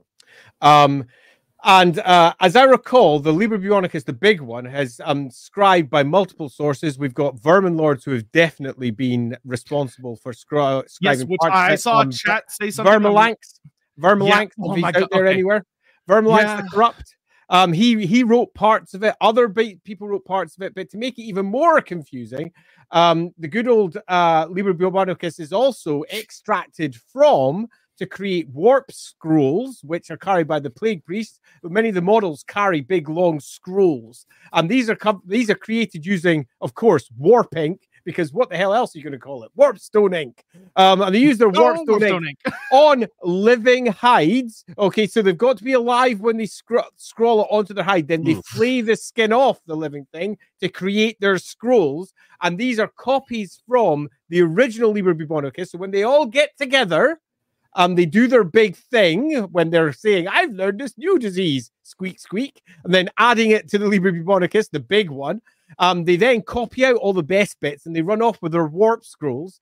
And somehow, amongst all of this morass of different books of woe and books of Liber Bubonicus, and the fact that it's a weak reference to Lothar Bubonicus from the original Realms of Chaos book, amongst all of this, Skrolk has got one of the big books, possibly, the original book, possibly, just a fucking copy, possibly, just his version, possibly. What's certain is, it gives them some pretty fucking good spells. Yes. Omnicide also, yes. Yeah. It's the toilet paper version of the Damaskron. Yeah. Yeah. Now so one thing you brought up that I want to talk about just for a very, very brief moment is you brought up Vermalanx. So for those unaware, Vermalanx the Corruptor is awesome character. He's a great character. He is a Verminlord Corruptor, which are so in the end times, one of the really cool things they did in the end times is that the Verminlords got very heavily developed, and we got different versions of Verminlords. Where you have the Verminlord Corruptor, which is the Clan Pestilens version, so it's a Verminlord of disease, and then there's like the sneaky one, which is very Clanessian. There's the very fighty one, which is the Warlord version. But anyway, Vermalanx is the big bad of the named Verminlords next to only Screech Vermin King, who's like the biggest, baddest one. And Vermalanx is the most he's the most powerful disease entity that the Great Horned Rat has. What someone in chat said that I fucking love, and it would explain so much, is that what's revealed in the end times that I like a lot is that the Verminlords are basically demon princes. They are Skaven, who the Great Horned Rat has been impressed enough with that he grants them demonhood and they become Verminlords. With Screech Vermin King literally being an entire Council of 13, which is fucking hilarious. Vermalanx, someone in chat noted that I actually think is 100% accurate, is probably the first Nurglitch. Probably first Nurglitch, yes. I have long behind the scenes thought this. Yeah, which would explain why in the end times he is so fucking buddy with Skrolk. He is immensely, like, he goes out of his way to save Skrolk from Krokar just beating the shit out of that poor rat. And I would go further and say that provides us with another relatively weak, but definitely solid piece of foundation for suggesting that Skrolk and the original Nurglitch are the two that met way back in time. Adding more cards to the stack. It is adding more cards to that stack. Yeah, totally. So I think that loosely gives us a relatively clear timeline to go right back to what started us off in all of this for when Skrolk first did the deed and became Lord Skrolk and not just Skrolk the Plague Priest. And we're probably talking approximately 1,500, 600 years ago. Approximately. Yep. And he has been working his way up in through the ranks of Skavendom and reached as high as he is willing to go until he has done everything that he feels he has to do for the Horned Rat. And as far as he's concerned, I think it's fair to say he has yet to do the big thing that allows him to be anything close to a reflection of Nurglitch that came before him. He could never take the name himself because Nurglitch should have that name. Yes. So that we lost Andy. Oh no, Andy, no. He'll be back in a second. He'll be back. Nurglitch. Nurglitch! He took me! Your mic. There you are. I was going to say, the disease got him. Me away. He was talking too much about the liver. He said Liber Bubonicus too many times. I did. Liber Bubonicus. Ah, you appeared behind me and whisked me off. Oh, that's super fun. No, Vermalanx, not Vermalite, but yes, it does sound like something the Brits would eat, or the Australians. Or the Australians, yeah. So, Vegemite. One of the things we're talking about Skrolk as far as physical capabilities are concerned. So we've talked about the Liber Bubonicus. It's that big book he carries on his back. If you're looking at his Total War model, or the one that he's holding in his hand, if you're looking at his little tabletop mini, which it's a hilarious book. It's devastating. The Total War version, I just want to make a quick note. This is not lore accurate, but I find it really funny. Is that so? What the Liber Bubonicus does, as Andy was talking about, is you write down diseases in it. Like you record diseases, their effects, how to create them, if they're magical, what kind of like ritual has to be performed, and it also contains a lot of spells. One of the things that I thought was clever about the Lord Skrolk betrayal in the Lustria book, which we'll get to more dramatically in a minute, is that they actually have a note that because Skrolk is so horrifically ancient and he knows just a fuck ton of spells, because they give him a ridiculous amount of spells, that he actually has trouble remembering all of them. So if he has to have the Liber Bubonicus to be able to cast them without like a small penalty, because he tends to forget them because he's just that old, which I thought was actually kind of it's an endearing quality for a villain. But what's interesting about Skrolk is that he does the other thing that he carries. He's got the rod of corruption. The rod of corruption, which interestingly is very particularly noted to be made out of spiderwood. Spiderwood. Yeah, and then has they just repeat that one again like, and again. Copy paste. We've got a detail. It's made of spiderwood. Let's copy that. We don't fucking know, but apparently it's a really nasty tree, whatever it is. And it's really important. Yeah. That was something that I remember laughing about 15 years ago, not long after the Children of the Horned Rat was released. And I was going to do like an entire thing about spiderwood as a small article because no one had. It's just a thing. Yeah, apparently, if you're making magical diseases, it is the goat shit. Spiderwood. But anyway, but he it's a flail that has these bunch of iron balls on the end, like a big plague sensor. And the way Skaven make their plague sensors, I love it. It's fucking genius and it's gross. Which is that they have these big iron balls that they open them up and they put in a single shard of warpstone. And then they close it up. They write a bunch of awful runes of plague and ruination and horned rat goodies all over it. And then they go to the cauldrons of 1,000 poxes, which I want that in Total War so bad. I love the tabletop mini. It was gorgeous. But the Cauldron of 1,000 Poxes, exactly what it sounds like. It's a giant cauldron that they sometimes take on the battlefield where they stew up just all kinds of diseases. It's got lots of diseases ready to go at any time, and they ladle it like a soup over each of these little iron balls, and it causes the runes to flare up, and it makes the warpstone burn, which, like, what the fuck? Yeah, like warpstone burning just because of like how virulent the disease is. That is nuts. Yeah, it's a fine weapon too. I have killed many people with it, with that army, because I freaking love Skrolk because he kicked ass. On that, we haven't really described Skrolk himself, which I think is worth doing. Take it away. Skrolk is not your typical plague priest. He's still a plague priest in that he's riddled with all those poxes and horrific buboes and swellings and broken bits of diseases across him. But he's much more. We need to consider Skrolk to be more the Mr. Burns from The Simpsons of Skaven. In that he's exceedingly ancient and he's filled with so many different diseases. They've all sort of counteracted each other into this weird equilibrium, meaning that he can just take on more and more and more to the point that he has the epithet, the disease that walks. None can stand his presence except for other members of Clan Pestilens, and even they find him a bit much. Any Skaven that get too close to him will die. Yep. Anyone who gets too close to him will die. He's one of those characters that if you put him on the battlefield and actually think of the ramifications of facing him, pretty much you're gonna die because he is filled with every disease that there is. It's not good. It's a little bit like those crazy Nurgle characters that you sometimes get, and you're like, wait a minute, if this actually happened in reality, you couldn't fight them.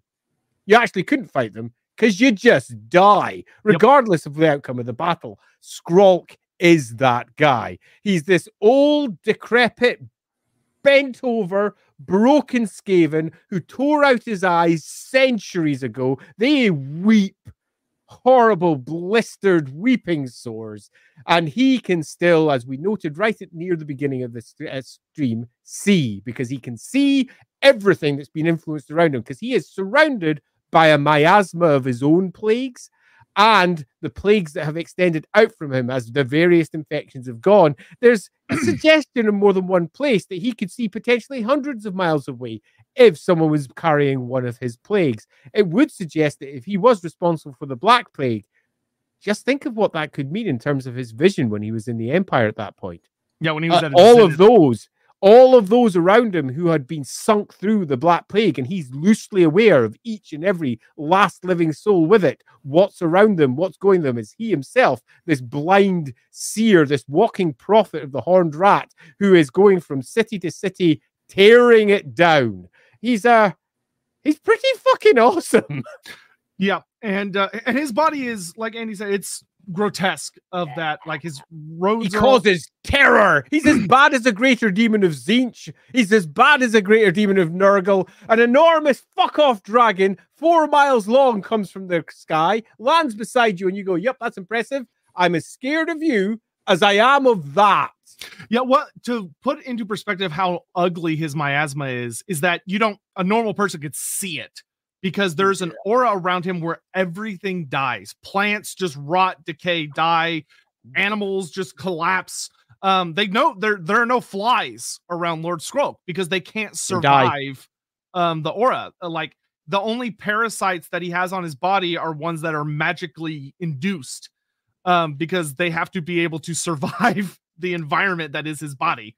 And that's something that you've really got to get into your head if you compare Skrolk to, say, Nurgle. Nurgle is about life gone wrong.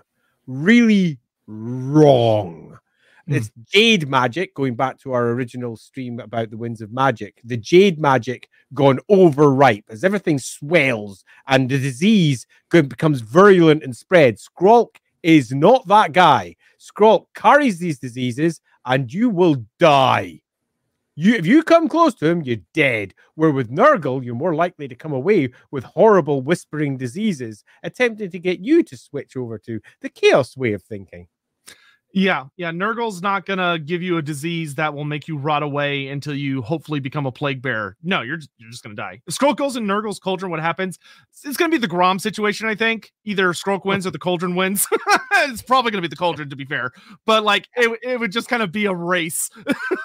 I think this actually speaks to a slightly different story, and that is, if you're not going to kill Skrolk in the end times, what do you do with him? And I think the correct answer is either your story is to do with the horned rat or your story is to do with disease in particular. One way, for example, to take him down would be to show how incorrect he was about disease and its point, and chaos wins the day. You've got to remember that the end times is about chaos winning, which means the Skaven lose. And that would be one way of showing Nurgle's dominance. The very diseases that he's been attempting to master over all the centuries finally eat him away or make him fall to chaos, which would be terrible for a religious character, or something else. Ultimately, Nurgle's cauldron represents something that's quite beyond where Skrolk lies. So the answer would be, what happens? He either converts or he dies. Probably. Yeah, for those curious, I'll just give the very briefest of rundowns because it'll inevitably be someone being like, what did happen to Skrolk in the end times? Long story short, he leads the invasion of Lustria. Like, he's in charge of that half of the world. He is super fucking important. He's the Grimgore. Yeah, he leads the first invasion. They lose. He leads the second invasion. They kind of win, but that's when the moon gets blown up. In the big epic final battle, he summons Vermalanx. Vermalanx helps him finally defeat Tehinwin. So Tehinwin loses to Lord Skrolk and Vermalanx because Tehinwin relies on ambush warfare, and Vermalanx is like, all right, fuck this, and unleashed a disease that just killed the jungle. So you can't ambush if there's no trees. So Tehinwin has to retreat. And then the big epic final fight, Krokkar, who's one of this, from a lore perspective, he may just look like a dude that fights. Krokkar is fucking terrifying. Like, he is ridiculous. I can't even put into words how stupidly strong he is for a character that doesn't use magic. But anyway, him and Skrolk have their big epic final battle. Skrolk kills Grimlock, a Carnosaur that is almost 10,000 years old, if not over that, in one hit.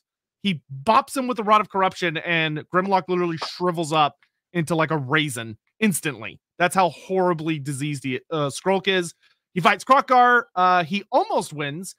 He hits Krokkar with a bunch of disease. Krokkar goes down, but Krokkar, the Hand of the Gods, which is an really stupid OP Old One artifact, it kind of kicks into maximum gear, and Krokkar literally just like burns with the light of the Old Ones themselves, and Skrolk goes genuinely blind because his disease gets burned away by the purifying energy of the Old Ones.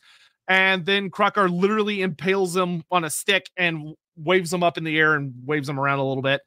Vermalanx comes out, attacks Krokkar. Krokkar gets knocked back, and Vermalanx grabs Skrolk, starts healing him, and then jumps into the realm of ruin, which is the Great Horned Rat's personal dimension. And that's the last we see of him. We actually don't know what happened to Skrolk in the end. And in some respects, I feel that was somewhat of a waste, because using Skrolk as a representation for everything Pestilens had done down there is not necessarily the best use of the character. They could have used almost anyone to do that, but I did like it because Skrolk was finally given at least something to do. It was nice. Yeah, and where is he in AOS? We don't know. He's either dead or hibernating or who knows. Hey, Matthew, who is a worse affront to nature, Skrolk, Morger, or Gelt? I will say that Skrolk isn't an affront to nature at all. Indeed, Morger, easily. I mean, Skrolk is just, disease is not against nature. Disease is a part of nature. Skrolk is just manipulating and using nature to his own devices and using disease towards an end and on behalf of his god. So I would argue there that the answer is clearly Gelt. I will say, if you changed your wording to what worse affront to life, I would say Skrolk. Nature, though, not so much. Because death is a part of life. Or death is a part of nature. It's just this is the way it goes. The real Black Death killed something like 30 to 50% of the population in Europe. Do we have any numbers for the old world? Yes! Andy, let him have it. Loosely speaking, depending on where you are, as many as 9 and 10. It was almost 90% in most places. It was actually awful. There is a couple of different versions because, as often is the case with Warhammer writers, whatever came before, they tried to add +1. So what may have started as this character is one of the better characters turns into the best character, turns into the only one that can do this, turns into is a representation of God on earth and all the winds of magic and is amazing. And somewhat similarly, the Black Death, which was originally just a reference to real world Black Death and had largely exactly the same ramifications, got scaled up, then was laid at the Skaven's hand, which it hadn't been previously, or should I say at the Skaven's paw, and then was scaled up again in later writing to have been utterly devastating. You'll find that each writer takes it slightly differently, but loosely, most of the numbers behind the scenes were about 90% in most places, unless there was a reason not to. Yeah, keep in mind, the Skaven literally enslaved what was left of the Empire, except for like Sylvania, because Sylvania had the undead, and the Lorelorn elves were helping out around like Middenheim and stuff. It was one of the biggest failures, you could argue, of the Empire, and very few other invasions of the Empire have been as successful as that invasion. The fact that it failed was laid largely down in the hands of one individual and a certain amount of good old magic and divine magic and all the rest of it. It's the Warhammer world. There's always going to be an influence of that. And of course, the Skaven backbiting and stabbing each other in the back. Hey, Laughing God! Did Skrolk ever face off against a prominent Nurgle worshiper or demon? I feel like it's a missed opportunity for him not to have faced off against someone that or have a rivalry with a demon over the years. I agree. Yeah. Oh God, I want to say the answer is yes, but I can't remember a specific. There might be a reference in the first Thanquol and Bone Ripper book because there are some chaosy dudes that are running around in that book. You make me doubt it. I can't recall it, but you might be right. But I would be looking for I was 1,000 times more evil than thee moment from the demon, who would see the almost prosaic nature of the disease manipulation on behalf of the Skaven as the dabblings of a neophyte who didn't truly understand. And there is that moment where chaos, particularly because chaos does become ascendant, that really should have nailed it home that the Skaven were for all they were doing their own thing, became a tool of the destruction of the world at the hands of chaos. And it would have been lovely to have that moment of the Skaven being wrong in a very different way, in their ascendancy, in their inheritance, it all going a bit wrong. There's a lovely story in there somewhere that could have been teased out, and it would have been beautiful if there'd been foreshadowing for that by having some form of rivalry, some form of issue, alliance, sometimes enmity, other times, that could then have turned into, yeah, well, I was playing you all along, slap. There's definitely something there that could have been good, but it didn't happen, so there's no point I think dwelling. Yeah, I think there would have been something fun to have had like an alliance between the likes of Dr. Festus and Lord Skrolk, where they're trying to manipulate one another for what the end of the disease is going to be, as they're trying to make a super disease. And just as Skrolk probably manages to pull one over on Festus and gets the upper hand and thinks he's going to win, Kugoth Plaguefather shows up. And you have this character that goes, no, let me show you just how far this can go. And that would be a critical moment for Skrolk. Now, whether he would die there or whether he would do something interesting, because Skaven are very interesting characters, play around with that in your head. Yeah, I mean, upon thinking upon it, if we're dealing with a plague priest whose core raison d'etre is to understand, manipulate, and use disease. Ultimately, the demons of Nurgle are a core source of this. He is a sorcerer. I quite like the idea of having him being in contact with demons, trapped demons, captured demons over the course of time, and them being underneath that magic, controlled at least on the surface, but ultimately behind the scenes over the centuries, working towards twisting them to a different view, a different way of doing things that would allow it to do its thing at the end. That doesn't mean that the faith was misplaced in the Horned Rat, or that the Horned Rat's use of disease is in any way related to Nurgle. It's just a method of showing how chaos is insidious and works into everything.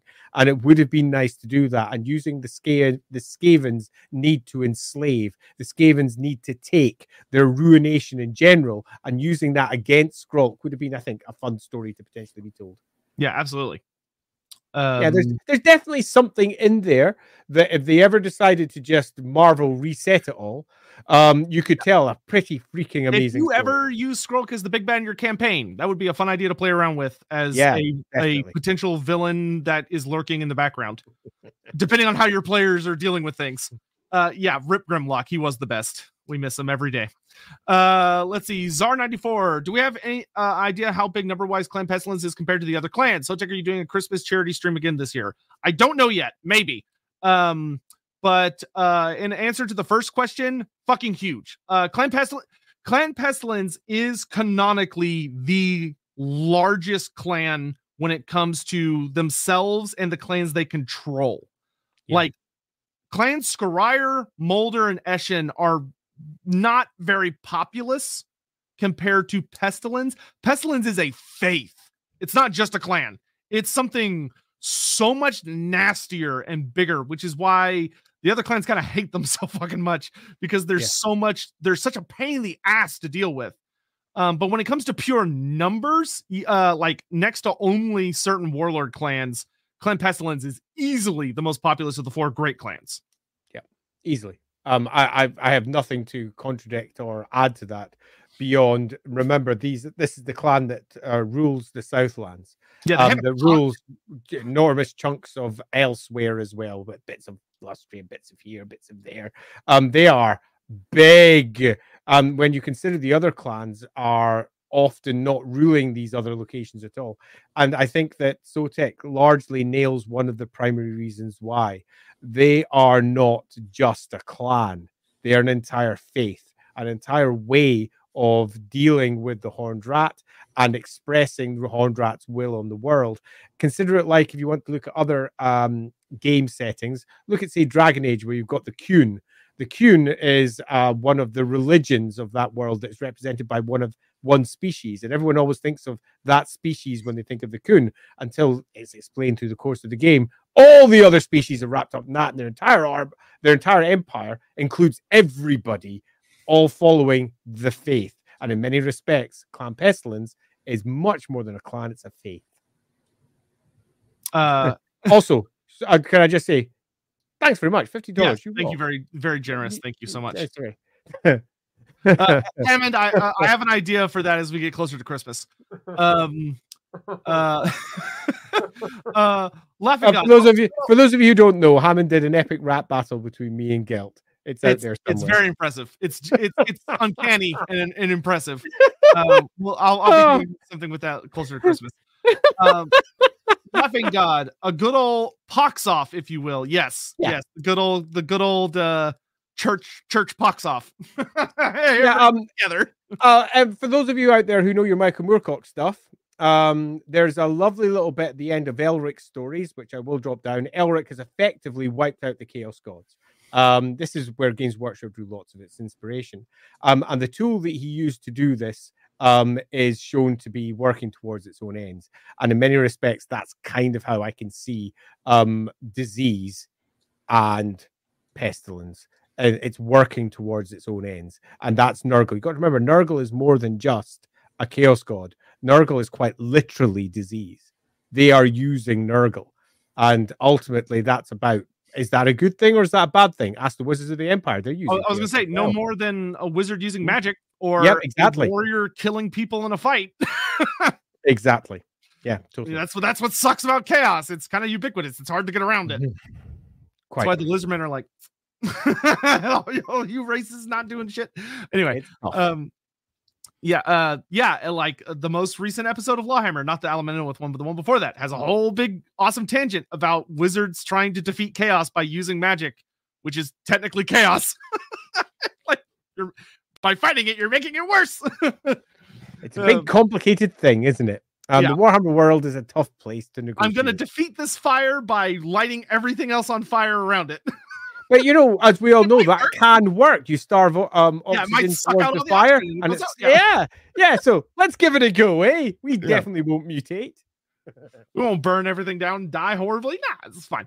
All right, so we talked a lot about we got off on a hell of a tangent there from Skrolk's. We really did. I'm kind of lost track of where we were now. Yeah, so we were talking about Skrolk's physical design and stuff. Yes. One of the things I do love about Skrolk design wise is a lot of people note that he walks with a big hunch. And they're like, oh, it's because he's super old.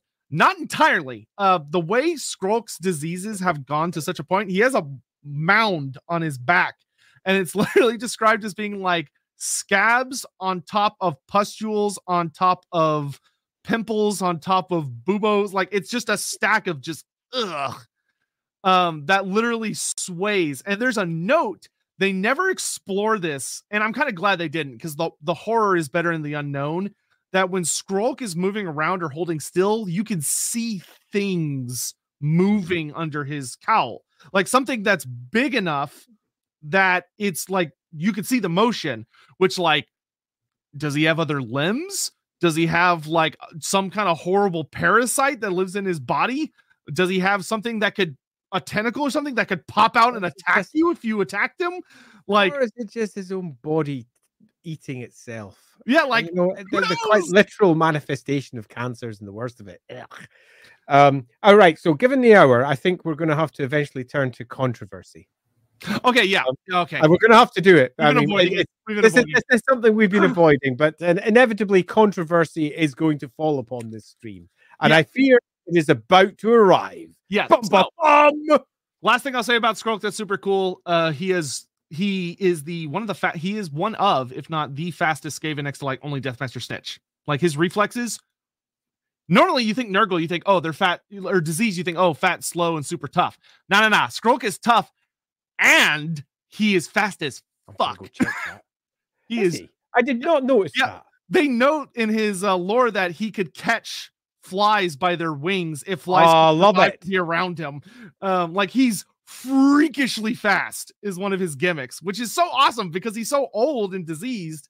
And normally when you think Nurgle boys, you're like, oh, they're slow, but no, Skrolk's fast as fuck, boy. Fast as any other. I mean, he's no Deathmaster Snick, initiative 10, but he's still initiative 6. Yeah, he's quite that. Which you wouldn't expect, which I like a lot about. Anyway, so controversy stuff. So for those unaware, Cubicle 7 has inherited the mantle of see what you did there. Yeah, after it died. Andy Law was very heavily involved in a lot of that in the early stages. It was. But it is kind of continued to develop its own timeline in a sense, which general rule of thumb is whenever anything ever gets done Games Workshop wise, that particular publication, you might as well treat it as its own timeline. You take your favorite bits, throw out the rest, which we're about to get into. And they've released a lot of books. Some are great, some are not as great. Even within them, some have really cool parts, some parts are kind of it just depends. And what you like and what you don't like. But they released a Lustria book, which was a really fucking big deal because there had never, not in an age, been a good exploration of Lustria from like a role play perspective.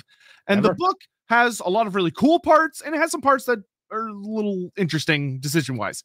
And one of those revolves around Clan Pestilens. So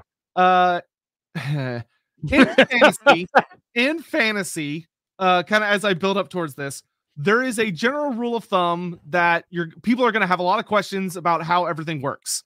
And you as an author can decide to just give them the answer, or you can choose to leave breadcrumbs that lead to an answer, or you can choose to leave a lot of little cracked open doors that lead to a lot of different places.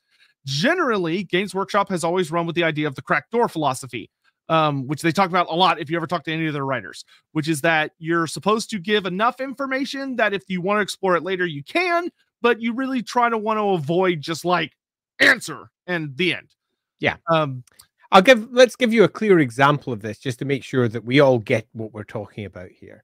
We had a previous stream about Myrmidia, goddess of war and strategy.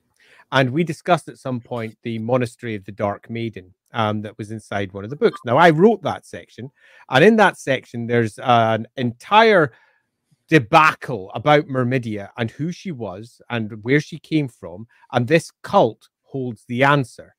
And this particular faction of the cult, the answer is quite clearly written on the page as, and they lost it.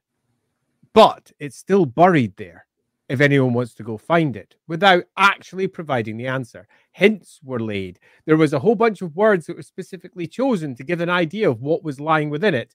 But importantly, the answer was not spelt out in black and white, because to do so is to limit future writers, which is always a problem. You want to ensure that future writers have got the ability to write whatever they want inside particular areas to best suit the product at hand. So if you've got a previous edition that says the opposite, then you're just going to end up having to overwrite it, which upsets the fans, because they're like, but wait a minute, you've just contradicted that previous bit of lore. And they're like, yeah, I have to make my game work. So yeah, go fuck yourself. Loosely, I wouldn't be the first writer to do that. Or alternatively, what bit of lore? I've never heard of that before, because they didn't do their due diligence, their research. That also happens. So one of the ways to ensure that doesn't is to write very carefully about any fact and to provide any facts as in-game facts only. And by that, I mean, it's a belief of a character in the world. It's not necessarily true. People can believe crazy shit. Just look at the real world and all the crazy shit that people believe in it. And it's very easy for your flat earther out there to claim that they know the actual fact of the world. And it's the same in the Warhammer world. You can have characters who believe things, but you shouldn't state it from a God view that this is the answer. We have provided you the answer. Restricts future writers. And it's also just kind of less interesting because there's no longer these channels where we debate these things. Yeah. And you'll note if you go back and like read second edition Warhammer Fantasy Roleplay, or even most of the Warhammer Fantasy 4th edition books are pretty good about like, if they're going to give you a fact, it's from an in-character perspective. So you can be like, oh, well, maybe that's not true. Or maybe that person's just an idiot or whatever. But this book had a couple of weird things all over the place. Like this book introduced a vampire elf, which to my understanding is getting written out of the physical version because so many people were like, what the fuck is that? So it's getting like actually edited out of the book. But anyway, so I would just like to say that Mordenkin Crescent gets it. For example, some people think Gelt is a good character. See? Everything subjective views. That's fine. Andy just hates people from the Border Princes. That's all this is. What's interesting is that, so in this book, just to cut to the quick of it, there is a section on Ketza, which is the defiled city, which is where Clan Pestilens, it was their birthplace. It's where the original Skaven that came to Lustria shacked up in the ruins of Ketza, which is important because Ketza was known as the Defiled before the Skaven got there. It was a Lizardman temple city that was predominantly destroyed by the demons of Nurgle. A big old demon host showed up and they unleashed a really powerful disease that killed all the defenders, and it made the city uninhabitable to the Lizardmen, and it's been left abandoned ever since, known as the Defiled. So the Skaven, that's where they move in because nobody's there. It's a ruin. And it's still like fairly functional and well constructed. So it made a very nice natural home for them. Unfortunately for them, it was also horribly diseased because of these Nurgle diseases, which led into a lot of their shenanigans. That's fine. That's great. The problem is that the book introduces a new character, which is that it breaks down. I make sure to pull up his page so I get his name right. But it has a breakdown of the city of Ketza, which has been flattened by Tedoeko's comet, but you can go into the Underwarrens, and it's kind of like a dungeon, very, very late game dungeon for your players. Yep. Now, what happens is there's a secret chamber in the very bottom of this dungeon where the final boss essentially lives. And this character is revealed to be an exalted herald of Nurgle by the name of Oathkrichnak, which you'll note almost kind of sounds a little Skaven-y. And he's a giant, great exalted Herald of Nurgle, which exalted heralds are like, most of them are like roughly human size. This guy's like over 8 feet tall. Like he's fucking gigantic, even by herald standards. And what's revealed is that he's got really big horns, with one of his horns kind of having broken off, which you may see kind of where this might be going. But he sits on a throne because he was basically the general in charge of the demon army that attacked Ketza. And although they won, you know, that's when shit kind of slowly started to go awry. And then the whole vortex happened and all these shenanigans, and the demons get their asses kicked and start fading out of reality. So he looks around and goes, oh shit, okay, well, I'm going to run down to the bottom of this place. And he physically like anchors himself into that place because he starts leeching off the geomantic web. He finds a way to kind of tap into it. And although the magic is very weird to him because it's not like the magic of the ether, which is fairly correct, he just kind of slowly just sips little tiny pieces of it to keep himself alive. I'm totally cool with all that. The problem is what happens next, which is that when the original Nurglich comes to this city, the Skaven, they burrow down and they're getting all sick and stuff. And as they're burrowing down to the depths and they're getting horribly sick, Nurglich and a group of his buddies discover Ulthokrichnak. And he wakes up and they start talking to each other and they make a deal, which is that he says, no, don't say the word deal. Yeah, God damn it. Deal.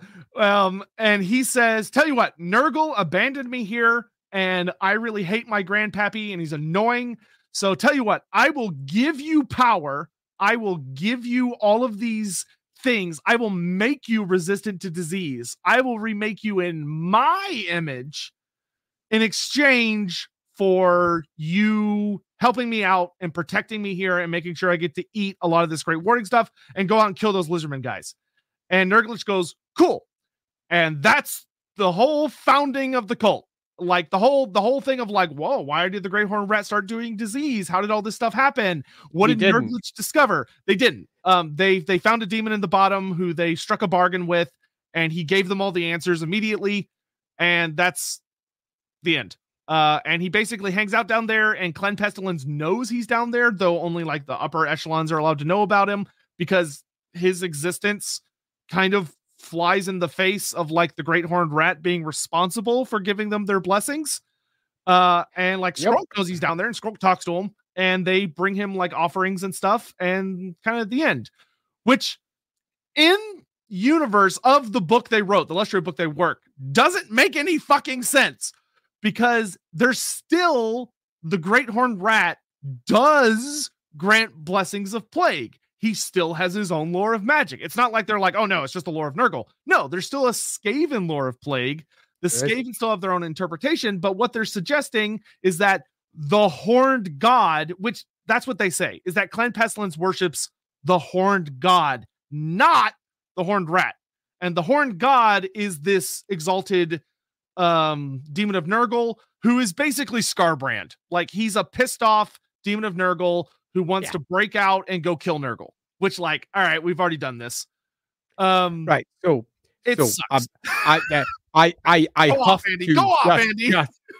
I find this sort of lore intervention particularly difficult to discuss without heading deep into rant territory.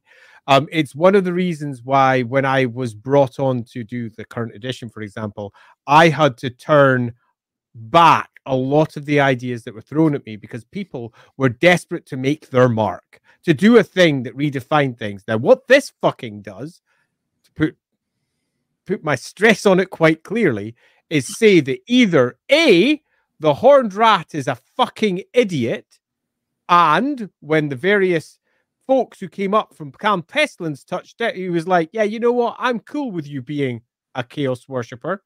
That's okay. That's cool with me. And you come there, Glitch.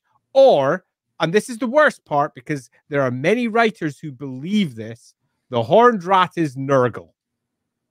And I cannot abide this. It makes the world smaller. It makes the world less interesting. It makes all of it all just chaos. Now, we all know that some writers write to that line, but that is not the official public-facing line. The public-facing line is all these other gods are actual fucking gods.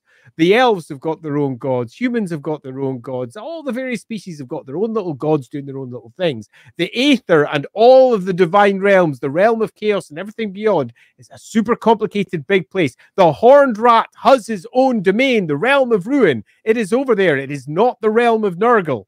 It is something not just discrete. It's completely different and is marked as different in multiple publications. By adding this section in, they're saying, yeah, no, that's all wrong. For this to exist and be correct, the Horned Rat either has to be this, or the Horned Rat is stupid and just allows most of its species, because you could argue up to half of the Skaven are somehow attached to some, in one way or another, Clan Pestilens. Half of his divine creatures are lost to another god. It does not work well with anything else. And that's just the tip of an iceberg. And I'm feeling an urge to stop before I go on another rant. So don't worry. I'm going to set you off on another rant in a second. Bro, Ricky Scotty, what if instead of the virulence of disease burning the warp stone and the plague sensors, it's instead much like a chemical reaction? Yeah. As the warping will, the Horned Rat's runes of disease and destruction seared to the warp stone. Yeah, that would be a much more accurate portrayal. And I think that's 100% accurate. And thanks, Ricky Scotty. That was very really generous. Not just a good point, but that's super generous. Thank you very much. Yeah, I agree completely. Largely, it's them creating their burning sensors, and it is not necessarily through the concept of just flame alone, although the heat may be generated through the chemical reactions. We've got to remember the Skaven are much more capable than many writers like to think of them. They are intelligent creatures, fiercely intelligent, and their intelligence and their intelligence is voraciously more capable than most of the human intelligence they often compare it with. You've got to remember, most Skaven don't last beyond the age of 10. Most don't get past 3. They are incredibly young creatures, and they get everything that they need. They learn everything at a ridiculous pace. They master it, perfect it, and die. And that, I think, when you combine it with a character like Lord Skrolk, tells you just how much of a depth and breadth of knowledge that it has and what it can do with those. And I did use it for him because he's a little bit beyond a him, probably. I don't think he would have any recognizable him parts anymore. Mitch, who knows? You never can be certain. Let's just not go down that route too much. I am so tempted to say some things, but we're going to move on. Mitch, thank you very much. I'm glad you could join us. So look, you rock. Count Sterling, can an ogre eat Skrolk and live? Probably not. The only ogre that I would say the only ogre that could do it would have to be an ogre that is very blessed by the Great Maw. Like there's a divine intervention protecting them from divine disease. Yeah, it very likely does die of diseases before it even got inside his mouth. Skrolk is that bad. Skrolk is one of those characters that makes a poor vehicle for most narratives, because to bring Skrolk into the room is to kill your characters. Yeah, I mean, that's why I will say one of the best things about the Thankful and Bone Ripper trilogy, if you've never read it, for the love of God, go read it. It's so fucking hilarious. It's a comedy that's dark. Because there's always a human perspective, which shows how horrifying everything that's happening is. But it's also hilarious because almost every single Skaven special character shows up, because the only characters that can tolerate them are other Skaven special characters. So you get to see them just fucking with each other, and it's amazing. They screw with each other so much. Anyway, Hammond, it was Zinch all along. All our pawns are the great deceiver. Or is that Odin from God of War? You know what? I don't think that's a bad comment. For all often your comments are ridiculous, Hammond, and that is in no way putting qualitative judgment on them. But I think in this particular case, Zinch wins. And that's something you've got to try and remember. Zinch wins, which means that every species across the world done fucked up. And that includes the Skaven. So I think that there is definitely a certain level of the Chaos Gods have won, and we should try to reflect that in the stories that we're telling with them. Unless, of course, you're playing in your own version of the fantasy roleplay world, like we currently are. And stick it to them. Yeah, exactly. And the Warhammer world might survive another what would be world-ending event because of the 200 years. Yeah, yeah. You know, we'll see how it goes. Yeah. Cole Patterson, what do you mean all the gods are Be'lakor and Ladriel? Yeah, basically. That's all it really is. It's just Be'lakor and Ladriel playing chess. But yeah, so just to be clear, because sometimes when I say stuff like this or it gets brought up, I'm sure there's someone that's like, oh, I'm sure he's exaggerating or whatever. I'm going to read a direct quote. It's just a paragraph, very short. I'm just going to read a direct quote to kind of do the to introduce this. I would like to say, are you all ready for story time with the lore master of Sotek? Yes. I also want to say, A, I think there's a really easy way to salvage this story into something that fits and works really well, which we're going to do. And B, this is not an attack on the author, even though I think he fucked up with this particular story, but hey, it happens. We're all human. We're all human. Right. It happens. Yeah. So that's why you have editors. Yeah. So it says this, so stories shared between the Plaguelords and Clan Pestilens say the following. When the final remaining Ratmen lurched into the caverns to regroup beneath Ketsa, so these are the first Skaven that came to Lustria, and they're just having a bad time. They're having a terrible time. So it's the final survivors of that first group. They instead encountered a horror in the depths beneath Ketsa.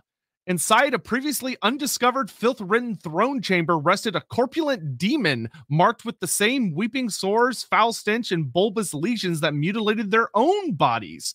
It is said that the leader of these rat men, desperate to save their vile hides, promised what remained of his clan to the demon and its master, who they proclaimed as the Horned One, and embraced the plagues that had so thoroughly decimated him and his kinsmen.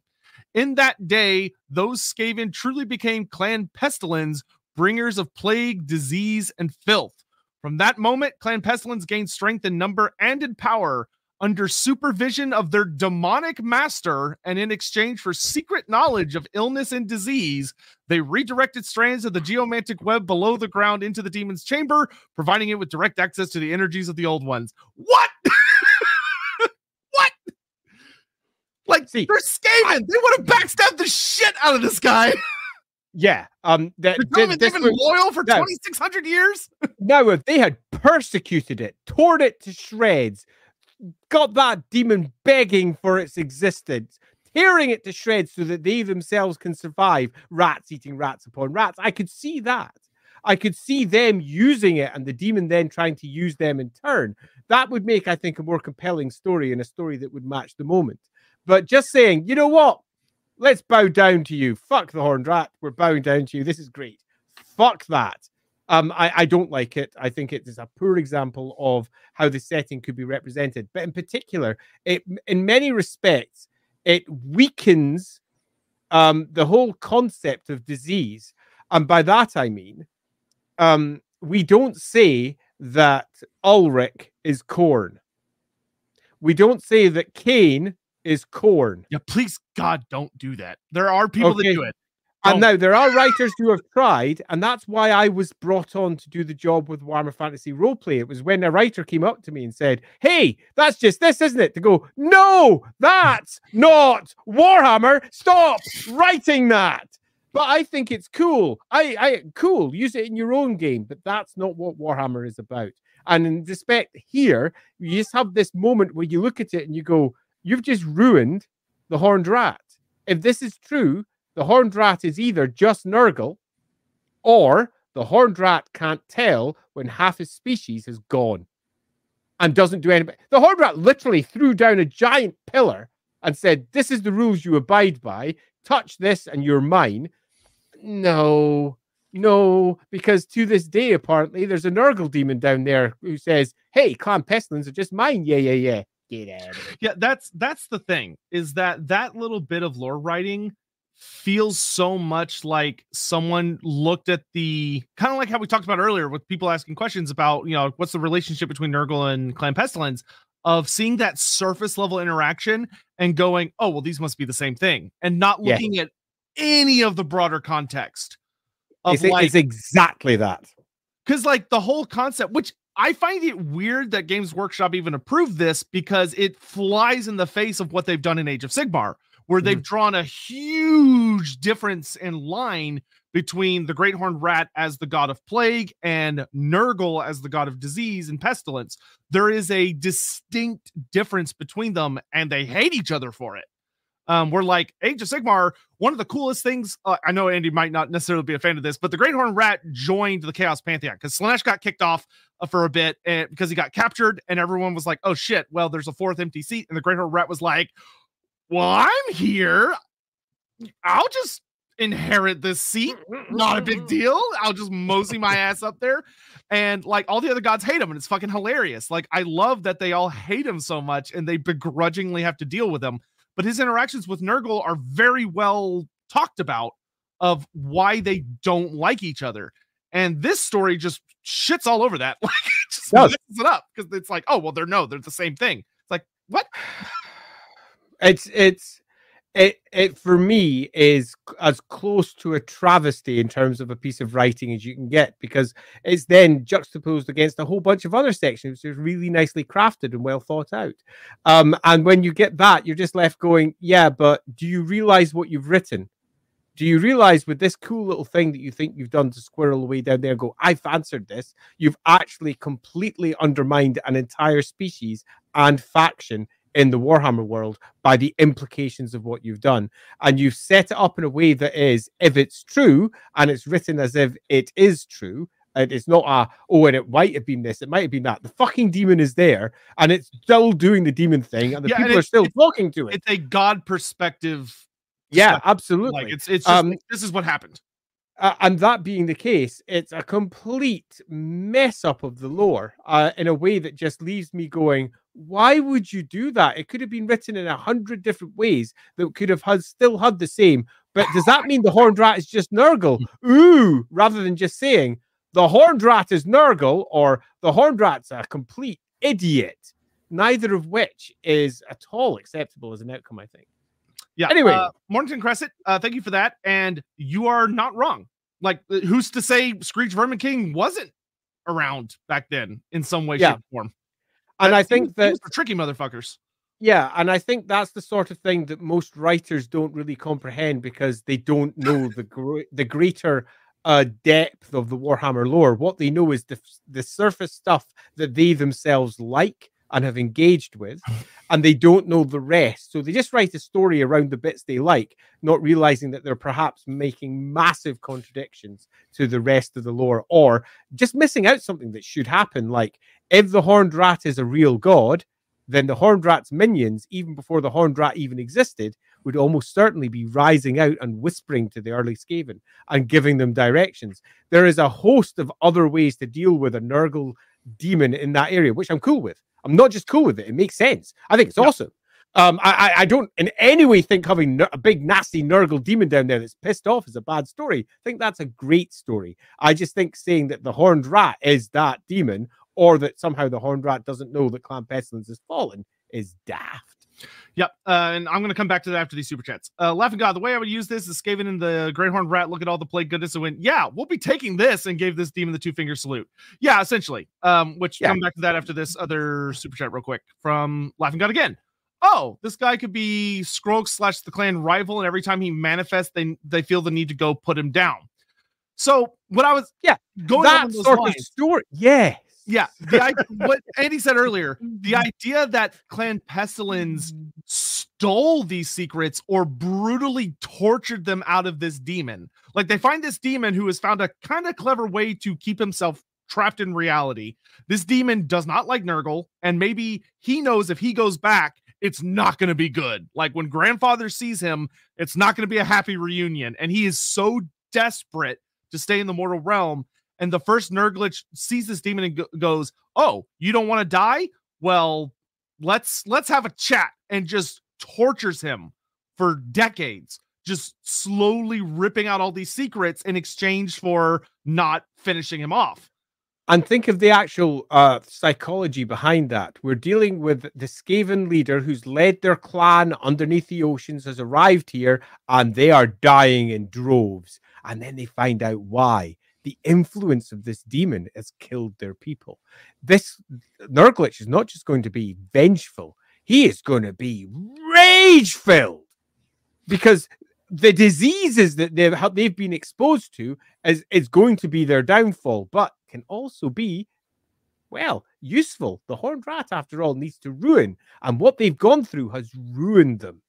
And they've got a logical process here for the oh. It's such a perfect encapsulation of like what would make Nurglitch so unique is that for most people, if you found the horrible cause of the disease down in the basement, you'd go, oh, we're going to burn this out with fire and kill it. We may die, but at least we've dealt with this. But the Skaven, Nurglitch looks at his clan and goes, this completely and utterly eradicated my clan, and there was nothing we could do against it. It was an invisible foe. What a horrifying weapon.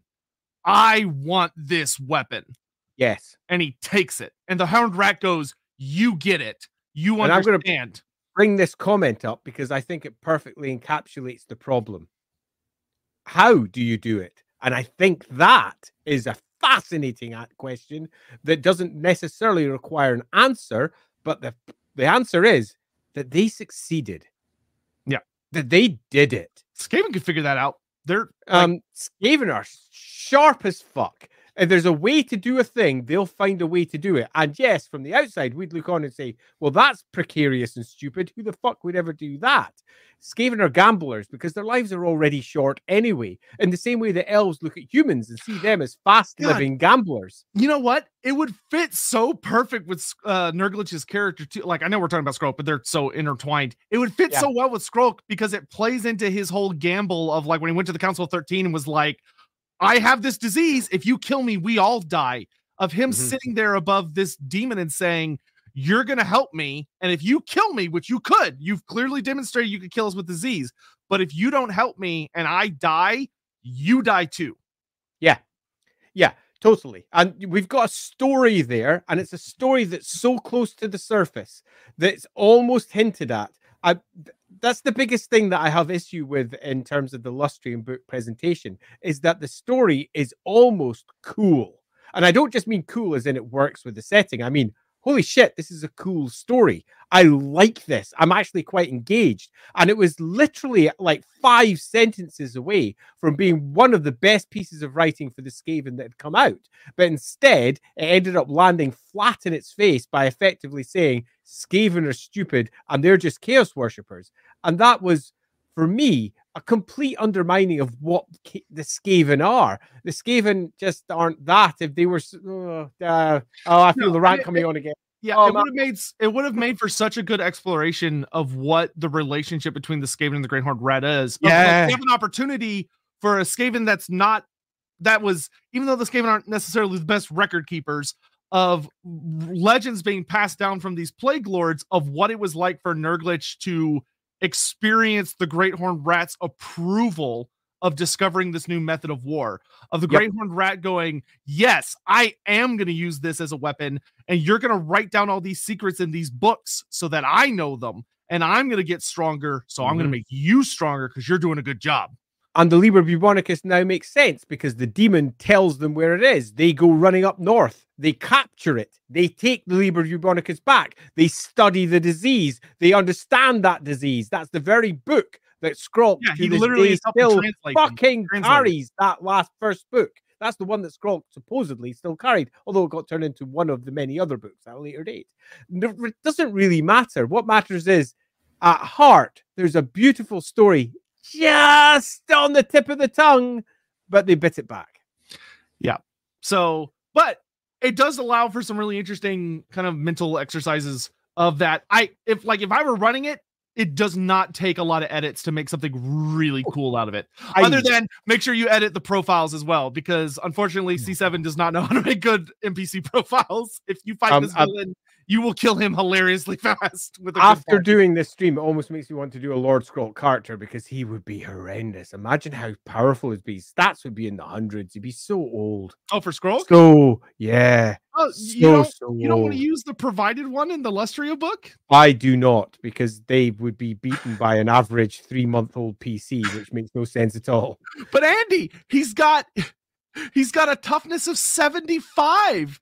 And I've got a PC with a toughness of almost that. Wounds. Nah, my Skrolk would probably have a toughness of about 400 or 500 or something. He's got 33 wounds. How could they possibly kill Is that all? Holy shit balls. I have the Dr. Flaster. I don't know if anyone watches my campaign, but I've got a doctor, just a normal woman, Dr. Flaster. She's got over 50 wounds.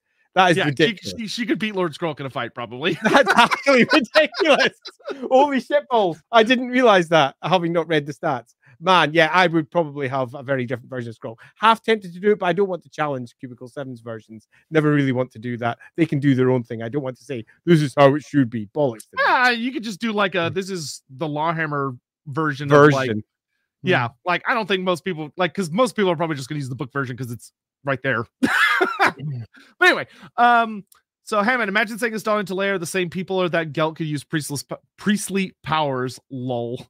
I'm not entirely sure with that comment, but that was answering something we were discussing earlier. So I've actually lost track of what. So I'll just say, yeah, sure. All right, look at the time. I think we're going to need to get to our questions. Yes. As Sotek goes and runs off and takes a quick look at the questions, let me do a quick summary and say that Lord Skrolk is one of the most fascinating Skaven characters that has never been written. And by that, I mean so much awesome is wrapped up in what this character represents, but so very little of it has actually been expressed black and white in the text. What's actually happened is that he's been copy-pasted multiple times into different books, and then a couple of authors have tried to write him further without any real thought as to all the things that Skrolk might have done and what his character would thus be. I think through the course of this stream, we've had a good opportunity to examine some of the character traits that Skrolk might have, doesn't necessarily have. Another writer might come along later and say, actually, Skrolk is this. And that's cool. That's one of the great joys of Warhammer. Might I also conclude and say, if you have not yet pressed like, please do press like if you're on YouTube. Please subscribe as well. We are currently on Sotek's channels. That means if you have not subscribed, what are you even doing watching Lorebeards? You're meant to subscribe, for goodness sake. So go press that subscribe button. Sotek needs you. It is your call to action. And as is always the case, next week we will be on my channel. And that will be next Sunday for my birthday stream channel. Well, that's going to be fun. Where we are going to discuss, well, we'll find out. Sotek and I'll discuss it afterwards. I reserve the right after the vote to say, fuck you all. For my birthday present, I'm doing the one I want to do. I like how we're aware of that. I like how that kind of implies you're giving them the option to vote, even though there's not really a vote. There'll be a vote. You're just gonna tease them with two options that aren't real. I'm gonna. No. I think we put up three. It's just through the course of the vote, there's often lots of comments justifying why we should go one way or the other, and it often makes me go, "I wish we were going the other way." So keep in mind, chat. It doesn't matter who wins the votes; it's who's leaves the most compelling comment. That's what it's actually gonna be. Spot on. Hey, Sotek. If Nagash can roll book a soul. I assume that you're talking about stealing souls. Why can't a god steal a Nurgle demon as a personal servant, thus pushing his Chaos Realms claims? Greathorn Rat pushing power by stealing divine intervention Skaven's stuff. Okay, so I'm assuming you're saying if Nagash could steal souls like he did for like Krell, couldn't the Greathorn Rat do the same for this Nurgle demon? The answer is kind of yes. It's a long and complicated situation that I think would actually require its own stream so that we could dive into it. Given the hour, not the best time for us to do it. But I do think that there could potentially be something in that, but that's not what we have here. Yes, there's a lot we could unpack with that question. The only thing I'll say is that it gets hairy when like Crow was a mortal who dedicated his soul to a god, as opposed to like a demon, which is literally a fragment of a god. Yeah. So it gets hairy. It does, and there's a lot of theological debate to be had in there as to what is exactly occurring. Hey, Mandatus, great to see you again. Andy, what do you think of Total War's Be'lakor claiming Malleus is his because he named it? I have no idea. So I have literally not played that. Malice, Age of Sigmar came up with the idea that the Warhammer world's name is Malice. So Be'lakor is revealed in Total War to be like, I'm the one that called it Malice, therefore mine. I named it. Everyone uses my name, which gives some really weird ideas of who Be'lakor might have been in life, or mortal life, if he got away with naming the planet. But I'm not against that. I think I could write that into a pretty damn fine story. Yeah, but there's definitely something in that. Yeah, but that doesn't necessarily make it the only thing. I mean, take for example the real world. How many names does it have? In how many different languages, and what is its real name? If we're speaking in English, we generally say Earth until we say Terra. So yeah, it's a complicated big affair, even when we're dealing with the real world and not a fantasy one. Yeah, but yeah, Malice is the name Games Workshop came up with, though technically it's weird because in Age of Sigmar it seems to refer more to the core of the planet, not the whole planet. But anyway, we don't have time for that. Anyway, so questions. Who is Skrolk's biggest rival in Skavendom, and who is his biggest rival outside Skavendom? His biggest rival in Skavendom, he doesn't have a ton of stories about him, but it would be Thankful by what I'd say himself. That's a fair I'd say fair himself. answer that I could see someone being like, oh, okay. Yeah, but given the nature of his characters, we've explored it through the course of this stream. If it is anywhere close to where we've landed, then it's a character who's riddled with a certain level of self-doubt, which means his biggest enemy is himself. He could probably have been much more successful if he had been more Skaven-y, I suppose, and just ridden out his errors. But instead of riding out his errors, he has dwelled and tried to better himself, which is not the Skaven route towards success. Yeah. And I will say that Grayseers and Plague Priests, ugly relationship, and him and Thankful have fucking hysterical interactions. And Skrolk is the only recurring villain. He's the villain in the first book, and he also is a recurring villain in the second book. So him and Thankful kind of have a thing. Thankful, that'll do. Yeah, but as far as outside of Skavendom, we don't Tehenowin, I guess. Tehenowin, I suppose. But even then, not really. It's kind of like Skrolk inheriting it, as opposed it really is. Like he doesn't even meet Tehenowin until the end times. If I was going to do anything, if you're wanting to do something like that, I would probably have had Mandred, Skaven Slayer, be somehow wrapped up into that tale. That would have been quite a fun way of giving a representation of his failure. You could go with the Grayseer that fucked up the Black Plague in the storyline. Yeah, that would be a very good rival character. Yeah, that'd especially because he doesn't die in the Black Plague series, so he could theoretically still be around. Yeah, that'd do pretty well actually. Let's see. Is Clan Pestilens being? We already covered that. It's not. You could argue it's being deceived by Nurgle in the long play type scenario, just like how wizards are being deceived by Tzeentch. So yes, but not in like a really like hardcore sense, if that makes sense. Yeah, basically you're using chaos, so thus you are being inveigled by chaos, but that doesn't mean that it's necessarily tricking you. If you've got your eyes wide open, you're not being tricked, it's a use. Yep.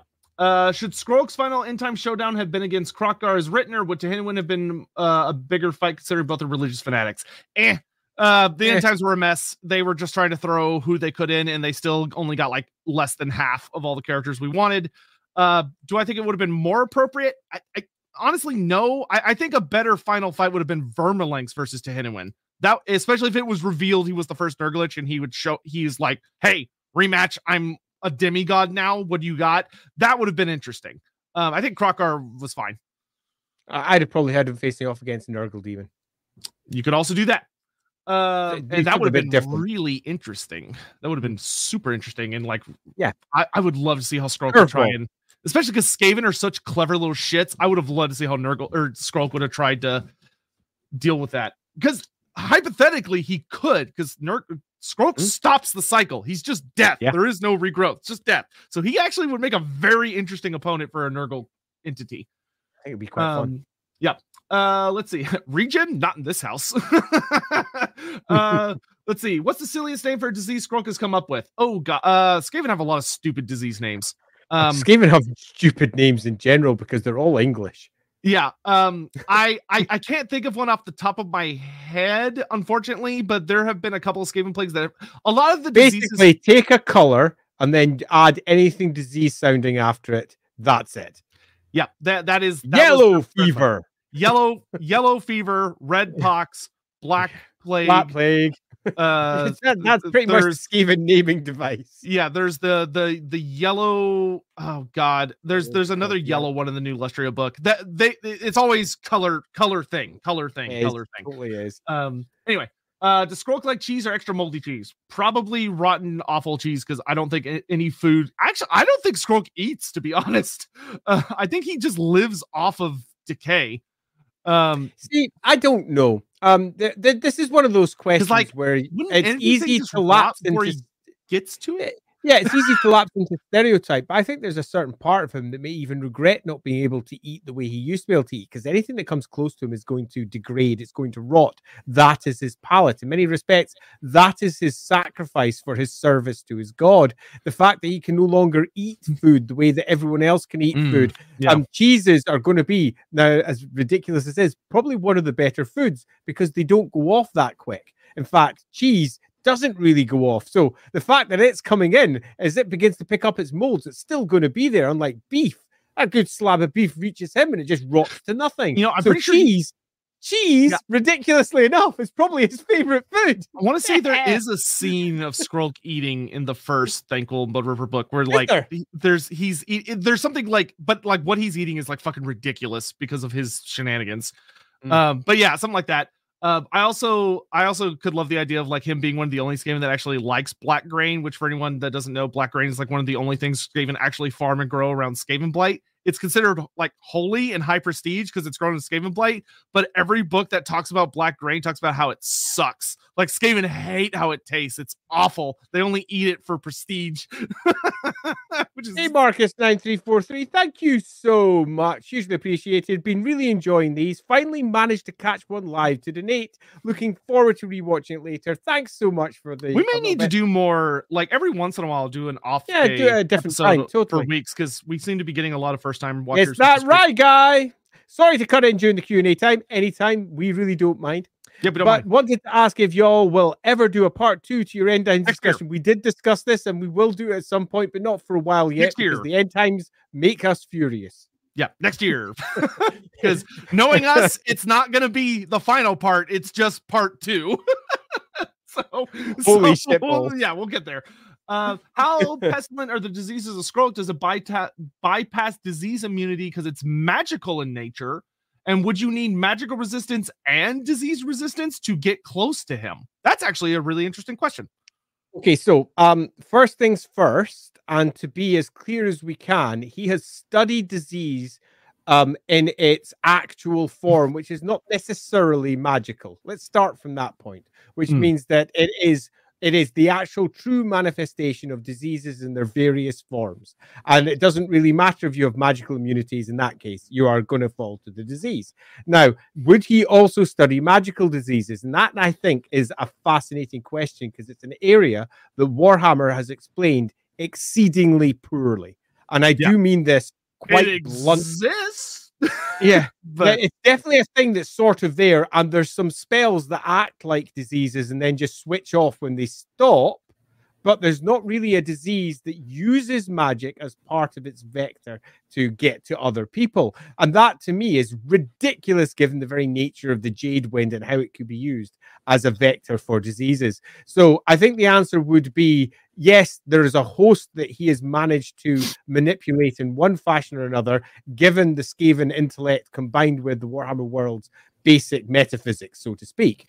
That's definitely going to occur. Now, would magical resistance help? The answer is almost certainly no, because it's going to be using the magical channels of the people involved. So the more magical you are, sadly, the more likely you would be to contract it, meaning that species like dwarves would do relatively well, although magical resistant, so interesting combo. But because of the nature of their material bodies being quite different to, say, elves, who are often extremely magical resistant, but would probably fall like flies.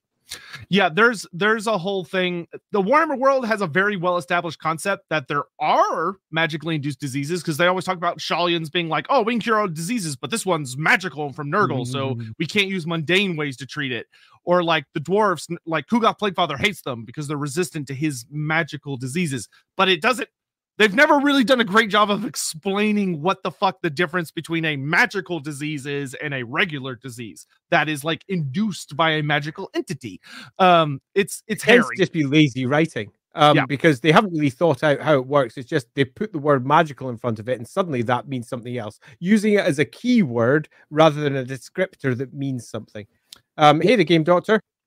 Me refuses to acknowledge the end times. That's often me. Also me still aggressively blames Manfred and Teclis for the end times shenanigans.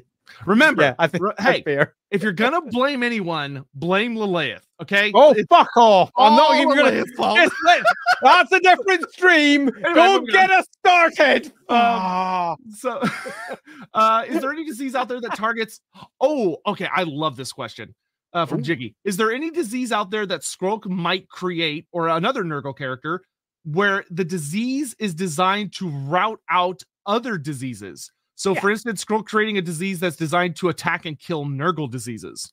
Yeah, I think that's exceedingly likely. And indeed, I think that is a route that I would have taken as an end time story. How do the Skaven get through a particular period? Because Clan Pestilens makes them immune to the very diseases that are bringing down others. Strongly dialing down hard on each of the 4 Chaos powers where they're at their best. Disease that goes wild for Nurgle, but doesn't kill. It mutates and twists and does all manner of horrible things to you and gives you this horrible semblance of life as your body degrades. That's lovely. And then the Skaven come out largely immune to it because of the influences of Clan Pestilens. There would have been a really nice story in there somewhere that could have been plumbed through to how Skaven are not fucking Nurgle. They are completely different. You know, a brain thought I have, if you wanted to have Skrolk as a character who's a major antagonist in your campaign, but he's also more dynamic, is what if one of your PCs gets Nurgle's rot? Skrolk would probably be one of the only characters who would know how to cure it. Yeah, because he could give you a disease that kills the rot, which would be fucking fascinating. Yeah, that's super fun. That's the sort of shit you should be looking at, trying to use the established world facts and going, how do they collide and create new and interesting circumstances? In this case, Nurgle creating this perversion of life and twisting you to demonhood, balanced off with someone that understands disease to its very component details, including all of the Nurgle diseases. What does this mean? And then playing a story that answers that. Skaven sorcerous science is so fucking awesome. Like that is like one of their best things. Okay, so does Skrolk scour the world for diseases like Kugath? Yes, the Liber Bubonicus is all about recording information, so they're pretty big about finding new diseases where they can. Absolutely. How many minions does he have? A lot. So many. Yeah. There's even a fun note. One of my favorite notes in the Black Library book is that even among the plague monks and plague censer bearers that serve Skrolk, he has to give them oh my god, what do you call it, to protect against disease? Injection thing. Inoculation? What are you looking for? Sure, inoculation. A vaccine? Thank you, vaccine. That's what I was going for. He gives the servants that are around him a vaccine that makes them able to not die just being in his presence, because he's that bad. But he's also that clever that he came up with the vaccine for it. Recommend it. I have played campaign with Skaven more than once. It's a lot of Warhammer Fantasy Roleplay 2nd Edition Children of the Horned Rat has an excellent system for playing a Skaven campaign. It is hilarious. Good times. It heavily encourages treachery without flat out killing each other, and it's great. It's really funny. The Favor of the Horned Rat is one of the most hilarious rules I've ever read in a game. How would Skrolk? Okay, we've already answered that. Let's see. Could Lord Skrolk go against Nurgle Plague Brewers in a brewing contest and have a chance to win? Probably not against Kugath. Dr. Festus? I think he could handle Dr. Festus. It would be hard. Festus is young. Yeah, but he does have like the knowledge of all disease forcefully implanted into his head. Sure. So he kind of young. But he's young. True. There's a difference between experience and wisdom. And base just knowledge. He's got knowledge, but he doesn't have the experience to put it into practice. I'll give an example that's completely out of line. Imagine you could be invisible all the time. Everyone would think you'd be super good at hiding, but you wouldn't. You'd be shit at hiding. You'd just be really good at standing in front of people being invisible. And somewhat similarly, he's no good at disease. He just has all disease in his head. He just creates a thing. He has no idea what to do with it. All he does is the worst every single time. Doesn't mean he understands how it works. He's just got it. Skrolk has experienced centuries of it. He would be doing finely, carefully, and properly in a fashion that probably wouldn't be detected. On the other side, it's just disease. Honestly, when you really think about it, I think Dr. Festus would almost make ironically, and like it fits his backstory, he'd probably make a better doctor than a lot of people would expect than a disease creator. Yeah. Just because that's what he was really fucking good at. And like he would have been even better at it if he hadn't just fucking lost his marbles. Poor bastard. His story is so good. It's so sad, but it's so good. Yeah, I was weaving it into. We were weaving that into fantasy roleplay. Actually, we started writing. It is still there. I'm glad to hear that they have leaned pretty heavy into it. You don't have to use him, but he definitely makes an appearance. Let's see. If Gelt died by Skrolk, would Andy be satisfied? No, because Gelt would be dead, and he deserves to suffer. There you go. Okay, we already answered that. Would Skrolk have been worthy of becoming a Vermin Lord? I think so. I think so. Yes, but would Skrolk think he's worthy? And I think the answer is no. I think if we were going to run with the character we're building here, Skrolk would need to win first. I think, for example, if he had taken Lustria through disease and then exalted out of that, that would have been fucking amazing. Andy, what would then happen? You could have had a fight with him against Nurgle. Has there ever been an exploration of what would happen to someone that was given Ascension and felt they didn't deserve it? Like what that would do to them? Because I bet that would make a weird Demon Prince type character. Certainly would. And I think that's, I mean, when you're creating characters, rather than just lean into archetypes and stereotypes, it is often worth trying to build just better characters. And far too many of the ones in Warhammer are lacking the character in terms of the black and white surface details, but often if you think, there's a lot of it hiding beneath the surface. Man, that could actually make a really fun antagonist. Would be like an imposter syndrome demon prince. Yeah, that'd be a lot of fun. Too relatable. And yeah, too relatable. If Skrolk was afflicted by Nurgle's rot, would he be able to tank it? Yes, I think he would absolutely. Because in fact, it wouldn't surprise me. Significantly, he will have significantly studied Nurgle's rot and used it to his own effect.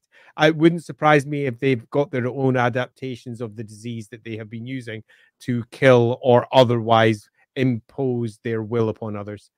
Servant of Sin asked a question that actually reminded me of a funny thing I was going to tell you. So in Total War, they did something really silly with the Liber Bubonicus, which was probably just due to an error in when they were putting in the game.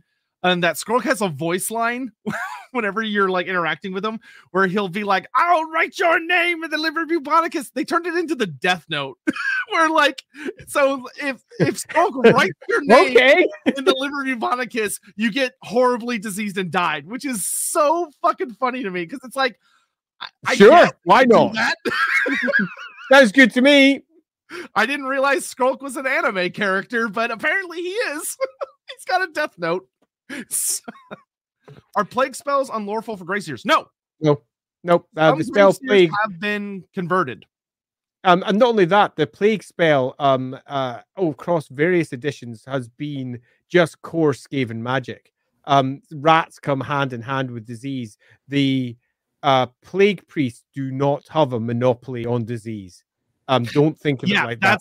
Disease is a core part of Skaven society. It's just the plague priests go far further with it. Yeah, they leaned into it super heavy. Yeah. I actually really like that in Total War, the Greyseers have a different version of the lore of plague than the plague priests do, because the plague priests have a unique spell called Pestilent Birth, where they like create a bunch of plague monks shit, whereas the Greyseers have Dreaded 13th.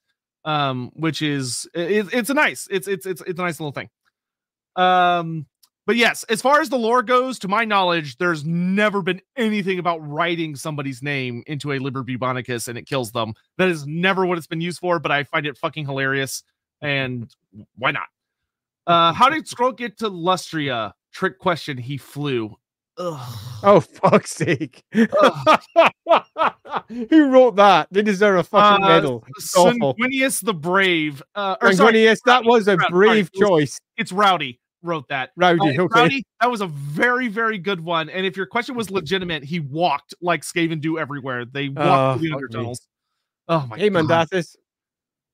Celestial Demon Prince in excess, the unworthy untyrant of guilt, could make for a really fun character. I think there's definitely something in that. It is an obvious Slaanesh choice. There's definitely. I would go either Slaanesh or Nurgle for that, with Nurgle being like the Nurgle would suit really aspect, well. But like an actual despairing demon prince. Oh, I can get a good corn one as well. Oh, I've got a good corn one in my mind. Yeah. Okay, well, this is slightly beside the point. Carry on. Who's the most untrustworthy Skaven? Hilariously, I would say probably either Queek Headtaker or Tretch Craventail. Fucking hell, they're all as bad as each Yeah, other. they're all awful. They're all awful, but like terrible. Tweak is fucking bonkers, so like you never know what the fuck he's gonna do. But Tretch is hilarious. Like I love. That's a little bit like saying what humans got the most skin. I mean, we've all got skin, but which one's the skinniest skin? Wait, what? They're Skaven. They're treacherous. What's the greatest Necro player 97? Oh, do you think we can make a tier of bad Warhammer story / retcon? Maybe. Maybe. A part of me would feel bad for doing that because I don't want to. I just don't like it. I don't want to put apart other people's work. Yeah, it's not fun. So we all make mistakes. We all do things that are perhaps not best. I've written things that I look back on and say, "Oh, I wish I'd done that a bit differently." Now, that happens. But could we do a tier list for what tier we think every character from like the Total War Legendary lore is, like how good their stories are in a tier list? That we could do. Maybe we could do that for the end of the year or New Year or something. That could be a lot of fun. Yeah, like we would have a lot of really interesting arguments over what tier certain characters would go in. Yeah, that could be fun. Well, yeah, we'll see about. That's S tier. God damn it! Yeah. S for Skrolk. S for Skrolk. I would put Skrolk S tier, even though a lot of it is a dude, you're gonna put everyone that's a lizard man S tier and post it to Skaven because they're tier 2. I mean, I do recall an old one that you particularly was it Nah, that's S tier, right? Oh, shut the fuck up, Andy. It took me a second. How dare you equate me to the old ones? How fucking dare you? Fucking Norskin frog poser. Anyway, what is the greatest plague Skrolk has ever made? According to our philosophy, we think the Black Death or the Black Plague. It's not. Yeah. Skrolk is never personally credited explicitly, but there's a lot of evidence to suggest that he created the Black Plague, in which case that would be it.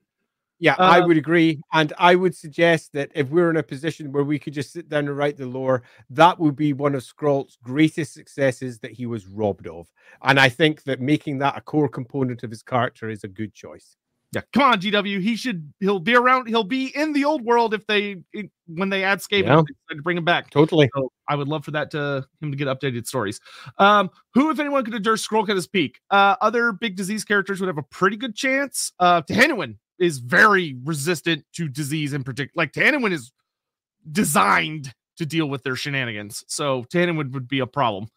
In our vision of the end times, would Clan Pestilens be forced to work with Nurgle to make the ultimate plague or be doing their own little thing in Lustria? I would have them start working with Nurgle and then backstab the fuck out of them. Because Skaven. Yeah, there's a story there that you need to tell, and I don't think they've told one. There's clearly connections between the two that need to be explored, but they also need to be examined so you can see where the differences lie. And that is something that just didn't happen, and that's a shame. Yeah, and the Lustria storyline, I was fine with it. There should have been more baddies in Lustria than just Clan Pestilens. There should have been demons and the Vampire Coast. Where's the fucking chaos? Yeah, like where's Chaos? Where are the Dark Elves? Where's the Vampire Coast? Like all those guys should have been going nuts. Yeah. There should have been a lot of shenanigans happening. Like it should have been Nurgle and Pestilens in Lustria. That could have been cool. That would have been a better choice.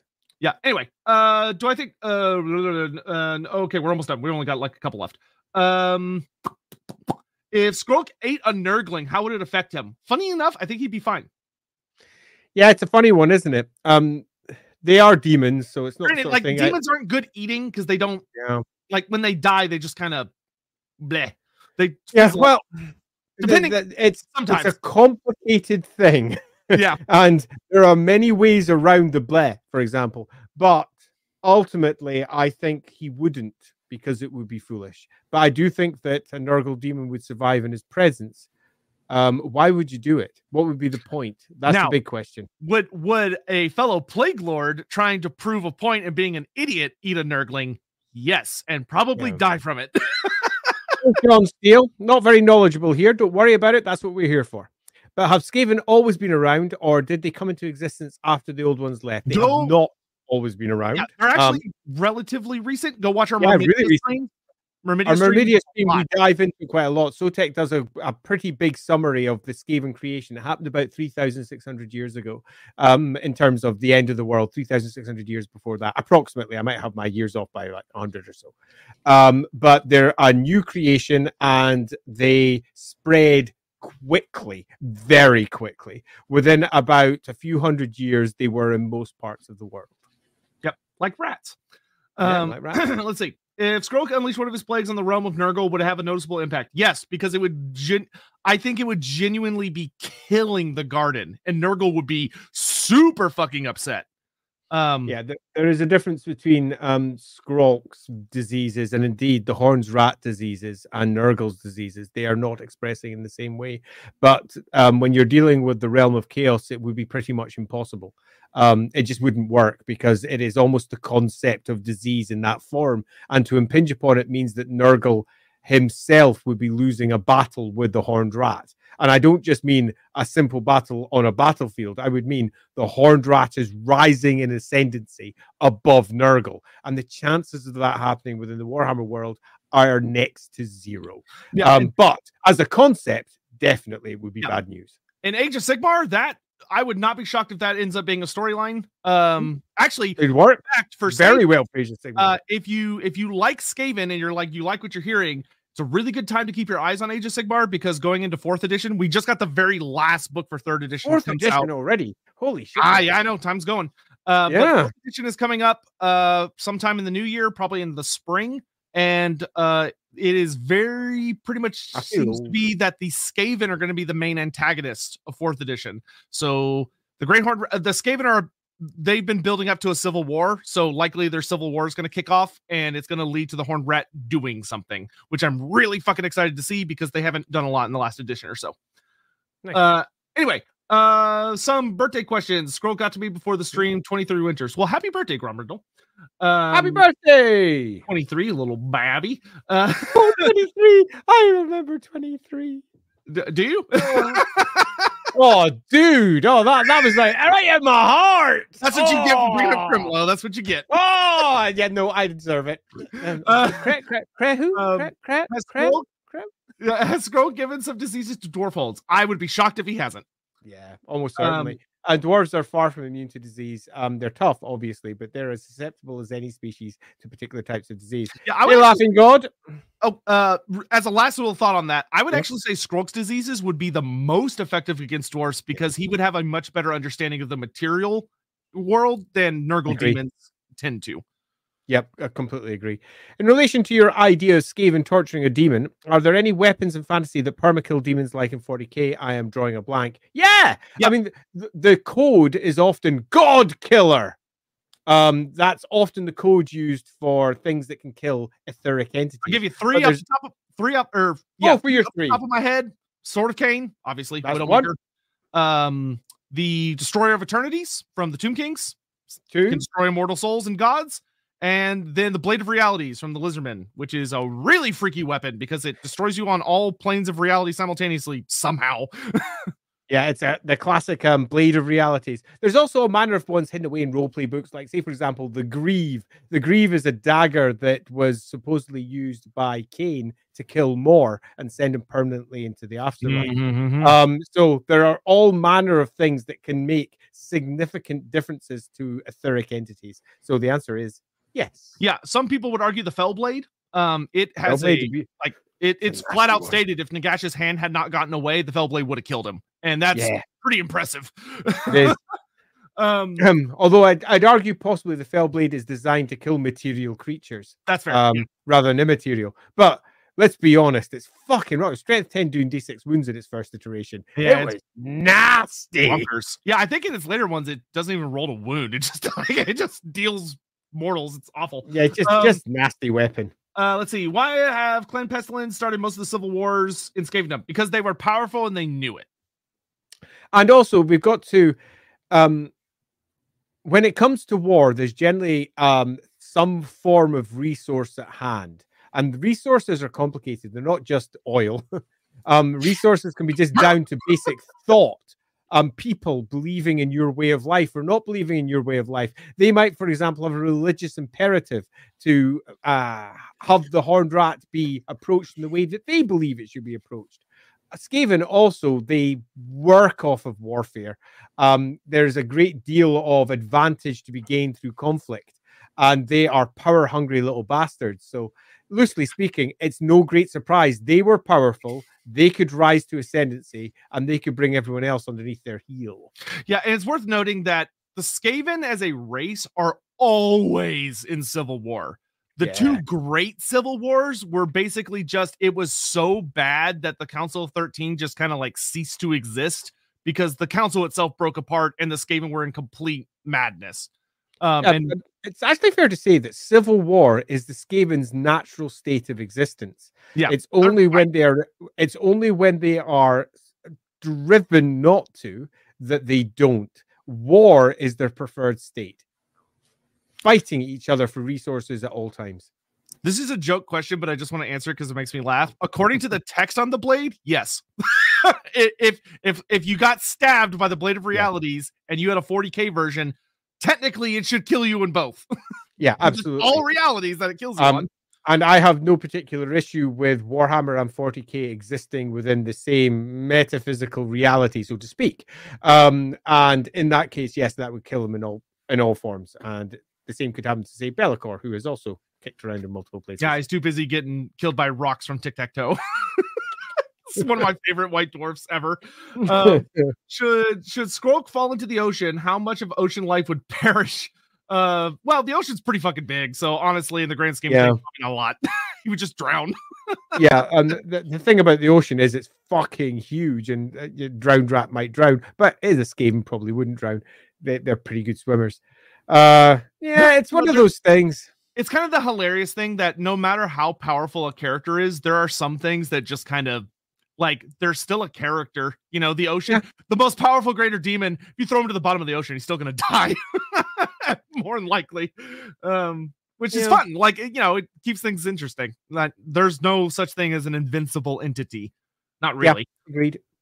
Let's see. What would happen if the yellow skull fever had been used? How better would the I want to say yellow skull fever is from the new Lustria book. Couldn't forget. You know, it's like any other kind of diseases. Like it's nasty. It has some cool effects. But like, especially when it comes to like dwarfs, they are surprisingly good at dealing with things that you would think would just destroy them. And how could they possibly answer to it? They're inventive, cleverly so. And then they'd find a way. Yeah, as ridiculous as this is going to sound to say, it would be as effective as the writer at hand decided it was effective. It could have been a drop in the water. That's too meta of an answer, Andy. And I know that sounds silly, but when it comes to diseases, most writers aren't really aware of how they work at all. It's just, I'm going to give it a funny name, and I'm going to say it kills lots and lots and lots of people. So it's very difficult to then say how effective that's going to be in the real Warhammer world, because it will. You mean writers aren't experts on every subject they write about? What? No, they don't. When it comes to things like diseases, they rarely even bother doing their due diligence and checking how diseases work. Because why bother? I mean, it makes your arms swell up and your face go purple. How? I don't know. It's my fucking disease I just made up. Brain fever. Leave me alone, doctor. Exactly. Leave me alone. But it's pretty much par for the course for that sort of thing. Are there any good Skaven novels out there? Yes. The Thankful and Bone Ripper trilogy is fucking amazing. The Black Plague trilogy is quite fun. Very, very good read. The Queek Headtaker novel is great. Age of Sigmar has quite a few good books about Skaven. Not as many as you might expect. They actually have much less AOS stuff than fantasy stuff so far. They got a lot of first edition stuff, but they haven't since then. I recall Headtaker being pretty decent. Headtaker is super fun. Like it is very well written. Ages since I read any of them, though. It's one of those Black Library books that perfectly adds to the canon without adding anything that screws anything else up. Like it felt researched. David Geimer did a really good job. Yeah. I love his Queek Headtaker book because like it gives Queek stuff to do and it develops his character without making him stupid. I half remember him chatting away to his. Oh yeah, he talks to his heads. It opens so many questions about what the fuck Queeks like is, which is great. That's what the book should do. It doesn't tell you like, oh, are the heads real? Like we don't have time for this. We'll come back. Yeah, you're right. We don't. Remember, 5K subs on Andy. I'll do a whole lure video. And we're only about 1,100 subs away from that. So go over to Lawhammer and click subscribe over in Lawhammer's YouTube channel. Yeah, there's hello, I don't know what's happened, so I'm here just to spread rage. The gaggle of best characters are Kabanda, Krimlo, Gelt, and Curious Geezer. Well, he's just trying to make us mad. I actually feel sick. He's just how trying... could you? I'm putting your comment away, Commander. Oh no! He just wants to make us mad so we can feed off Appreciated. it. Fucking nerd. All right. Last 4 questions, I think 5 or so. Why? Okay. Oh no, we already answered that one. Excellent. That was easy. More questions like that. Are pestilent rat ogres common, similar to Skrolk's rat ogres Nox and Pox from the Thankful story? In the lore, yes, they would be reasonably common. In the battle game, they're not for dumb reasons. They just wanted it to be Clan Mulder's thing, so they don't do it. But the Lustria book actually gives you Plague Rat Ogre rules. But yeah, they would be all over the place. Like, there's no way Clan Pestilens would not be buying Rat Ogres and giving them diseases to make them nasty. Yeah. All of that.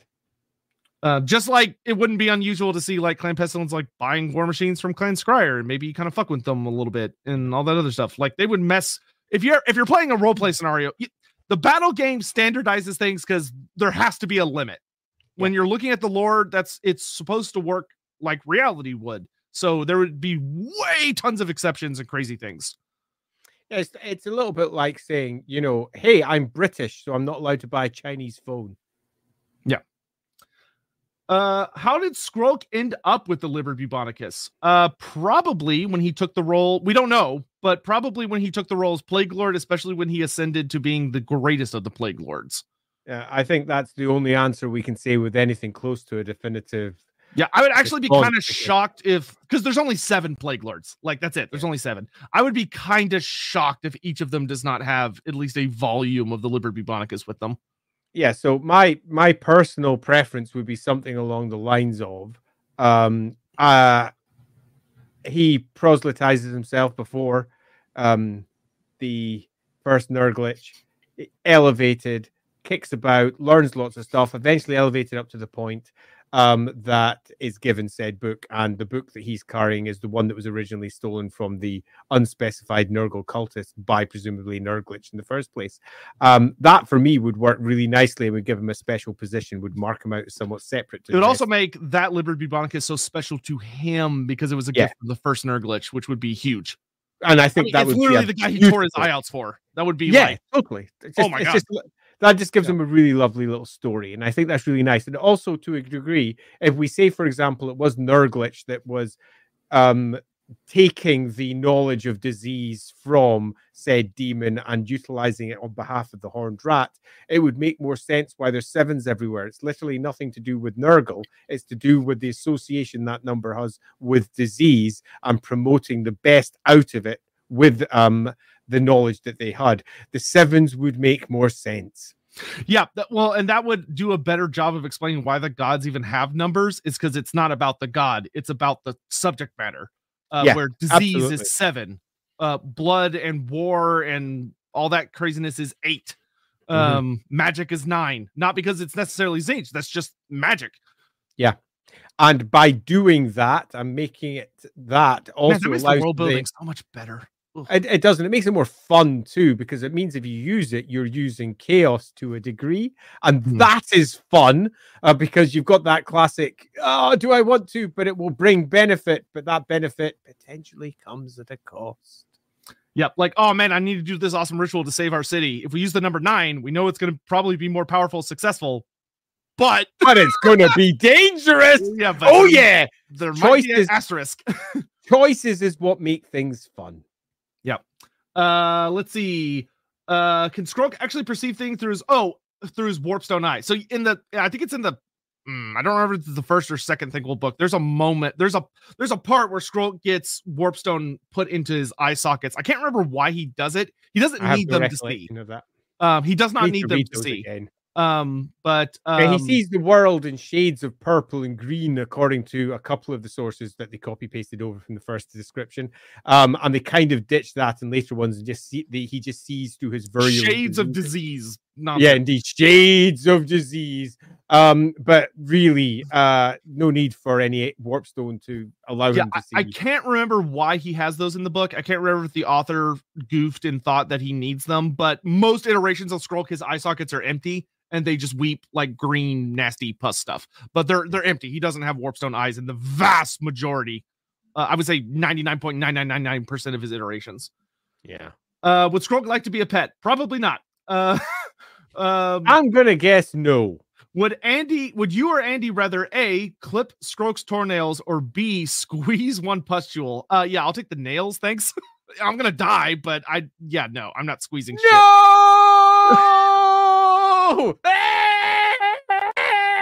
That's what I see. And then the last question from Brady, which is a Total War question. If Skrolk got plague brewing mechanics in Total War, which he fucking better when they do the next Skaven update, what would be some must-have effects? I'm not too worried about the effects other than, you want your attrition damage. And like, if a Skaven unit get it, it's a buff. But if it's on an enemy unit, it's a debuff, like kind of the classic stuff that Nurgle does. But for me, I would want him to have certain famous diseases as like the recipe diseases, where if you put the right ingredients together, you get the Black Plague or the Red Pox or Yellow Eye Fever. Fun. You get the Skaven ones instead of the Nurgle ones. Like, Skrolk probably shouldn't have access to Nurgle's Rot. He should get the Black Plague instead. Or the Yellow Eye Fever or whatever. Those really famous Skaven specific ones. Is math really just the Chaos Gods? You're not. Yes, actually. Okay, so yes. And by that I mean that the Chaos Gods and the gods and everything that is a reflection over in the Aether is nothing more than conceptual stuff. Emotions made manifest, so to speak. And in that regard, maths is just a part of the construction of the universe. So the answer is yes, the gods are a fundamental part of that. Yep. So yes, there's a horrible chaos god of math who delights in your suffering whenever you're doing it. All right. But that's it. So that was super fun. Yeah, we are out of time. We somehow made it like we always do. Yeah, we did. And there were things that we kind of had to skip that were not related to Skrolk, of course, but there were a couple subject matters people brought up that are really, really interesting that we may have to think about and do with future stuff. So, yeah. Thank you all very much for being here. We really appreciate everyone showing up on kind of an off day. I was not expecting as many people to show up, so it was nice to get a huge crowd. You all rock. We love your faces very, very much. Hope you're staying safe for the holidays and all the craziness going into December.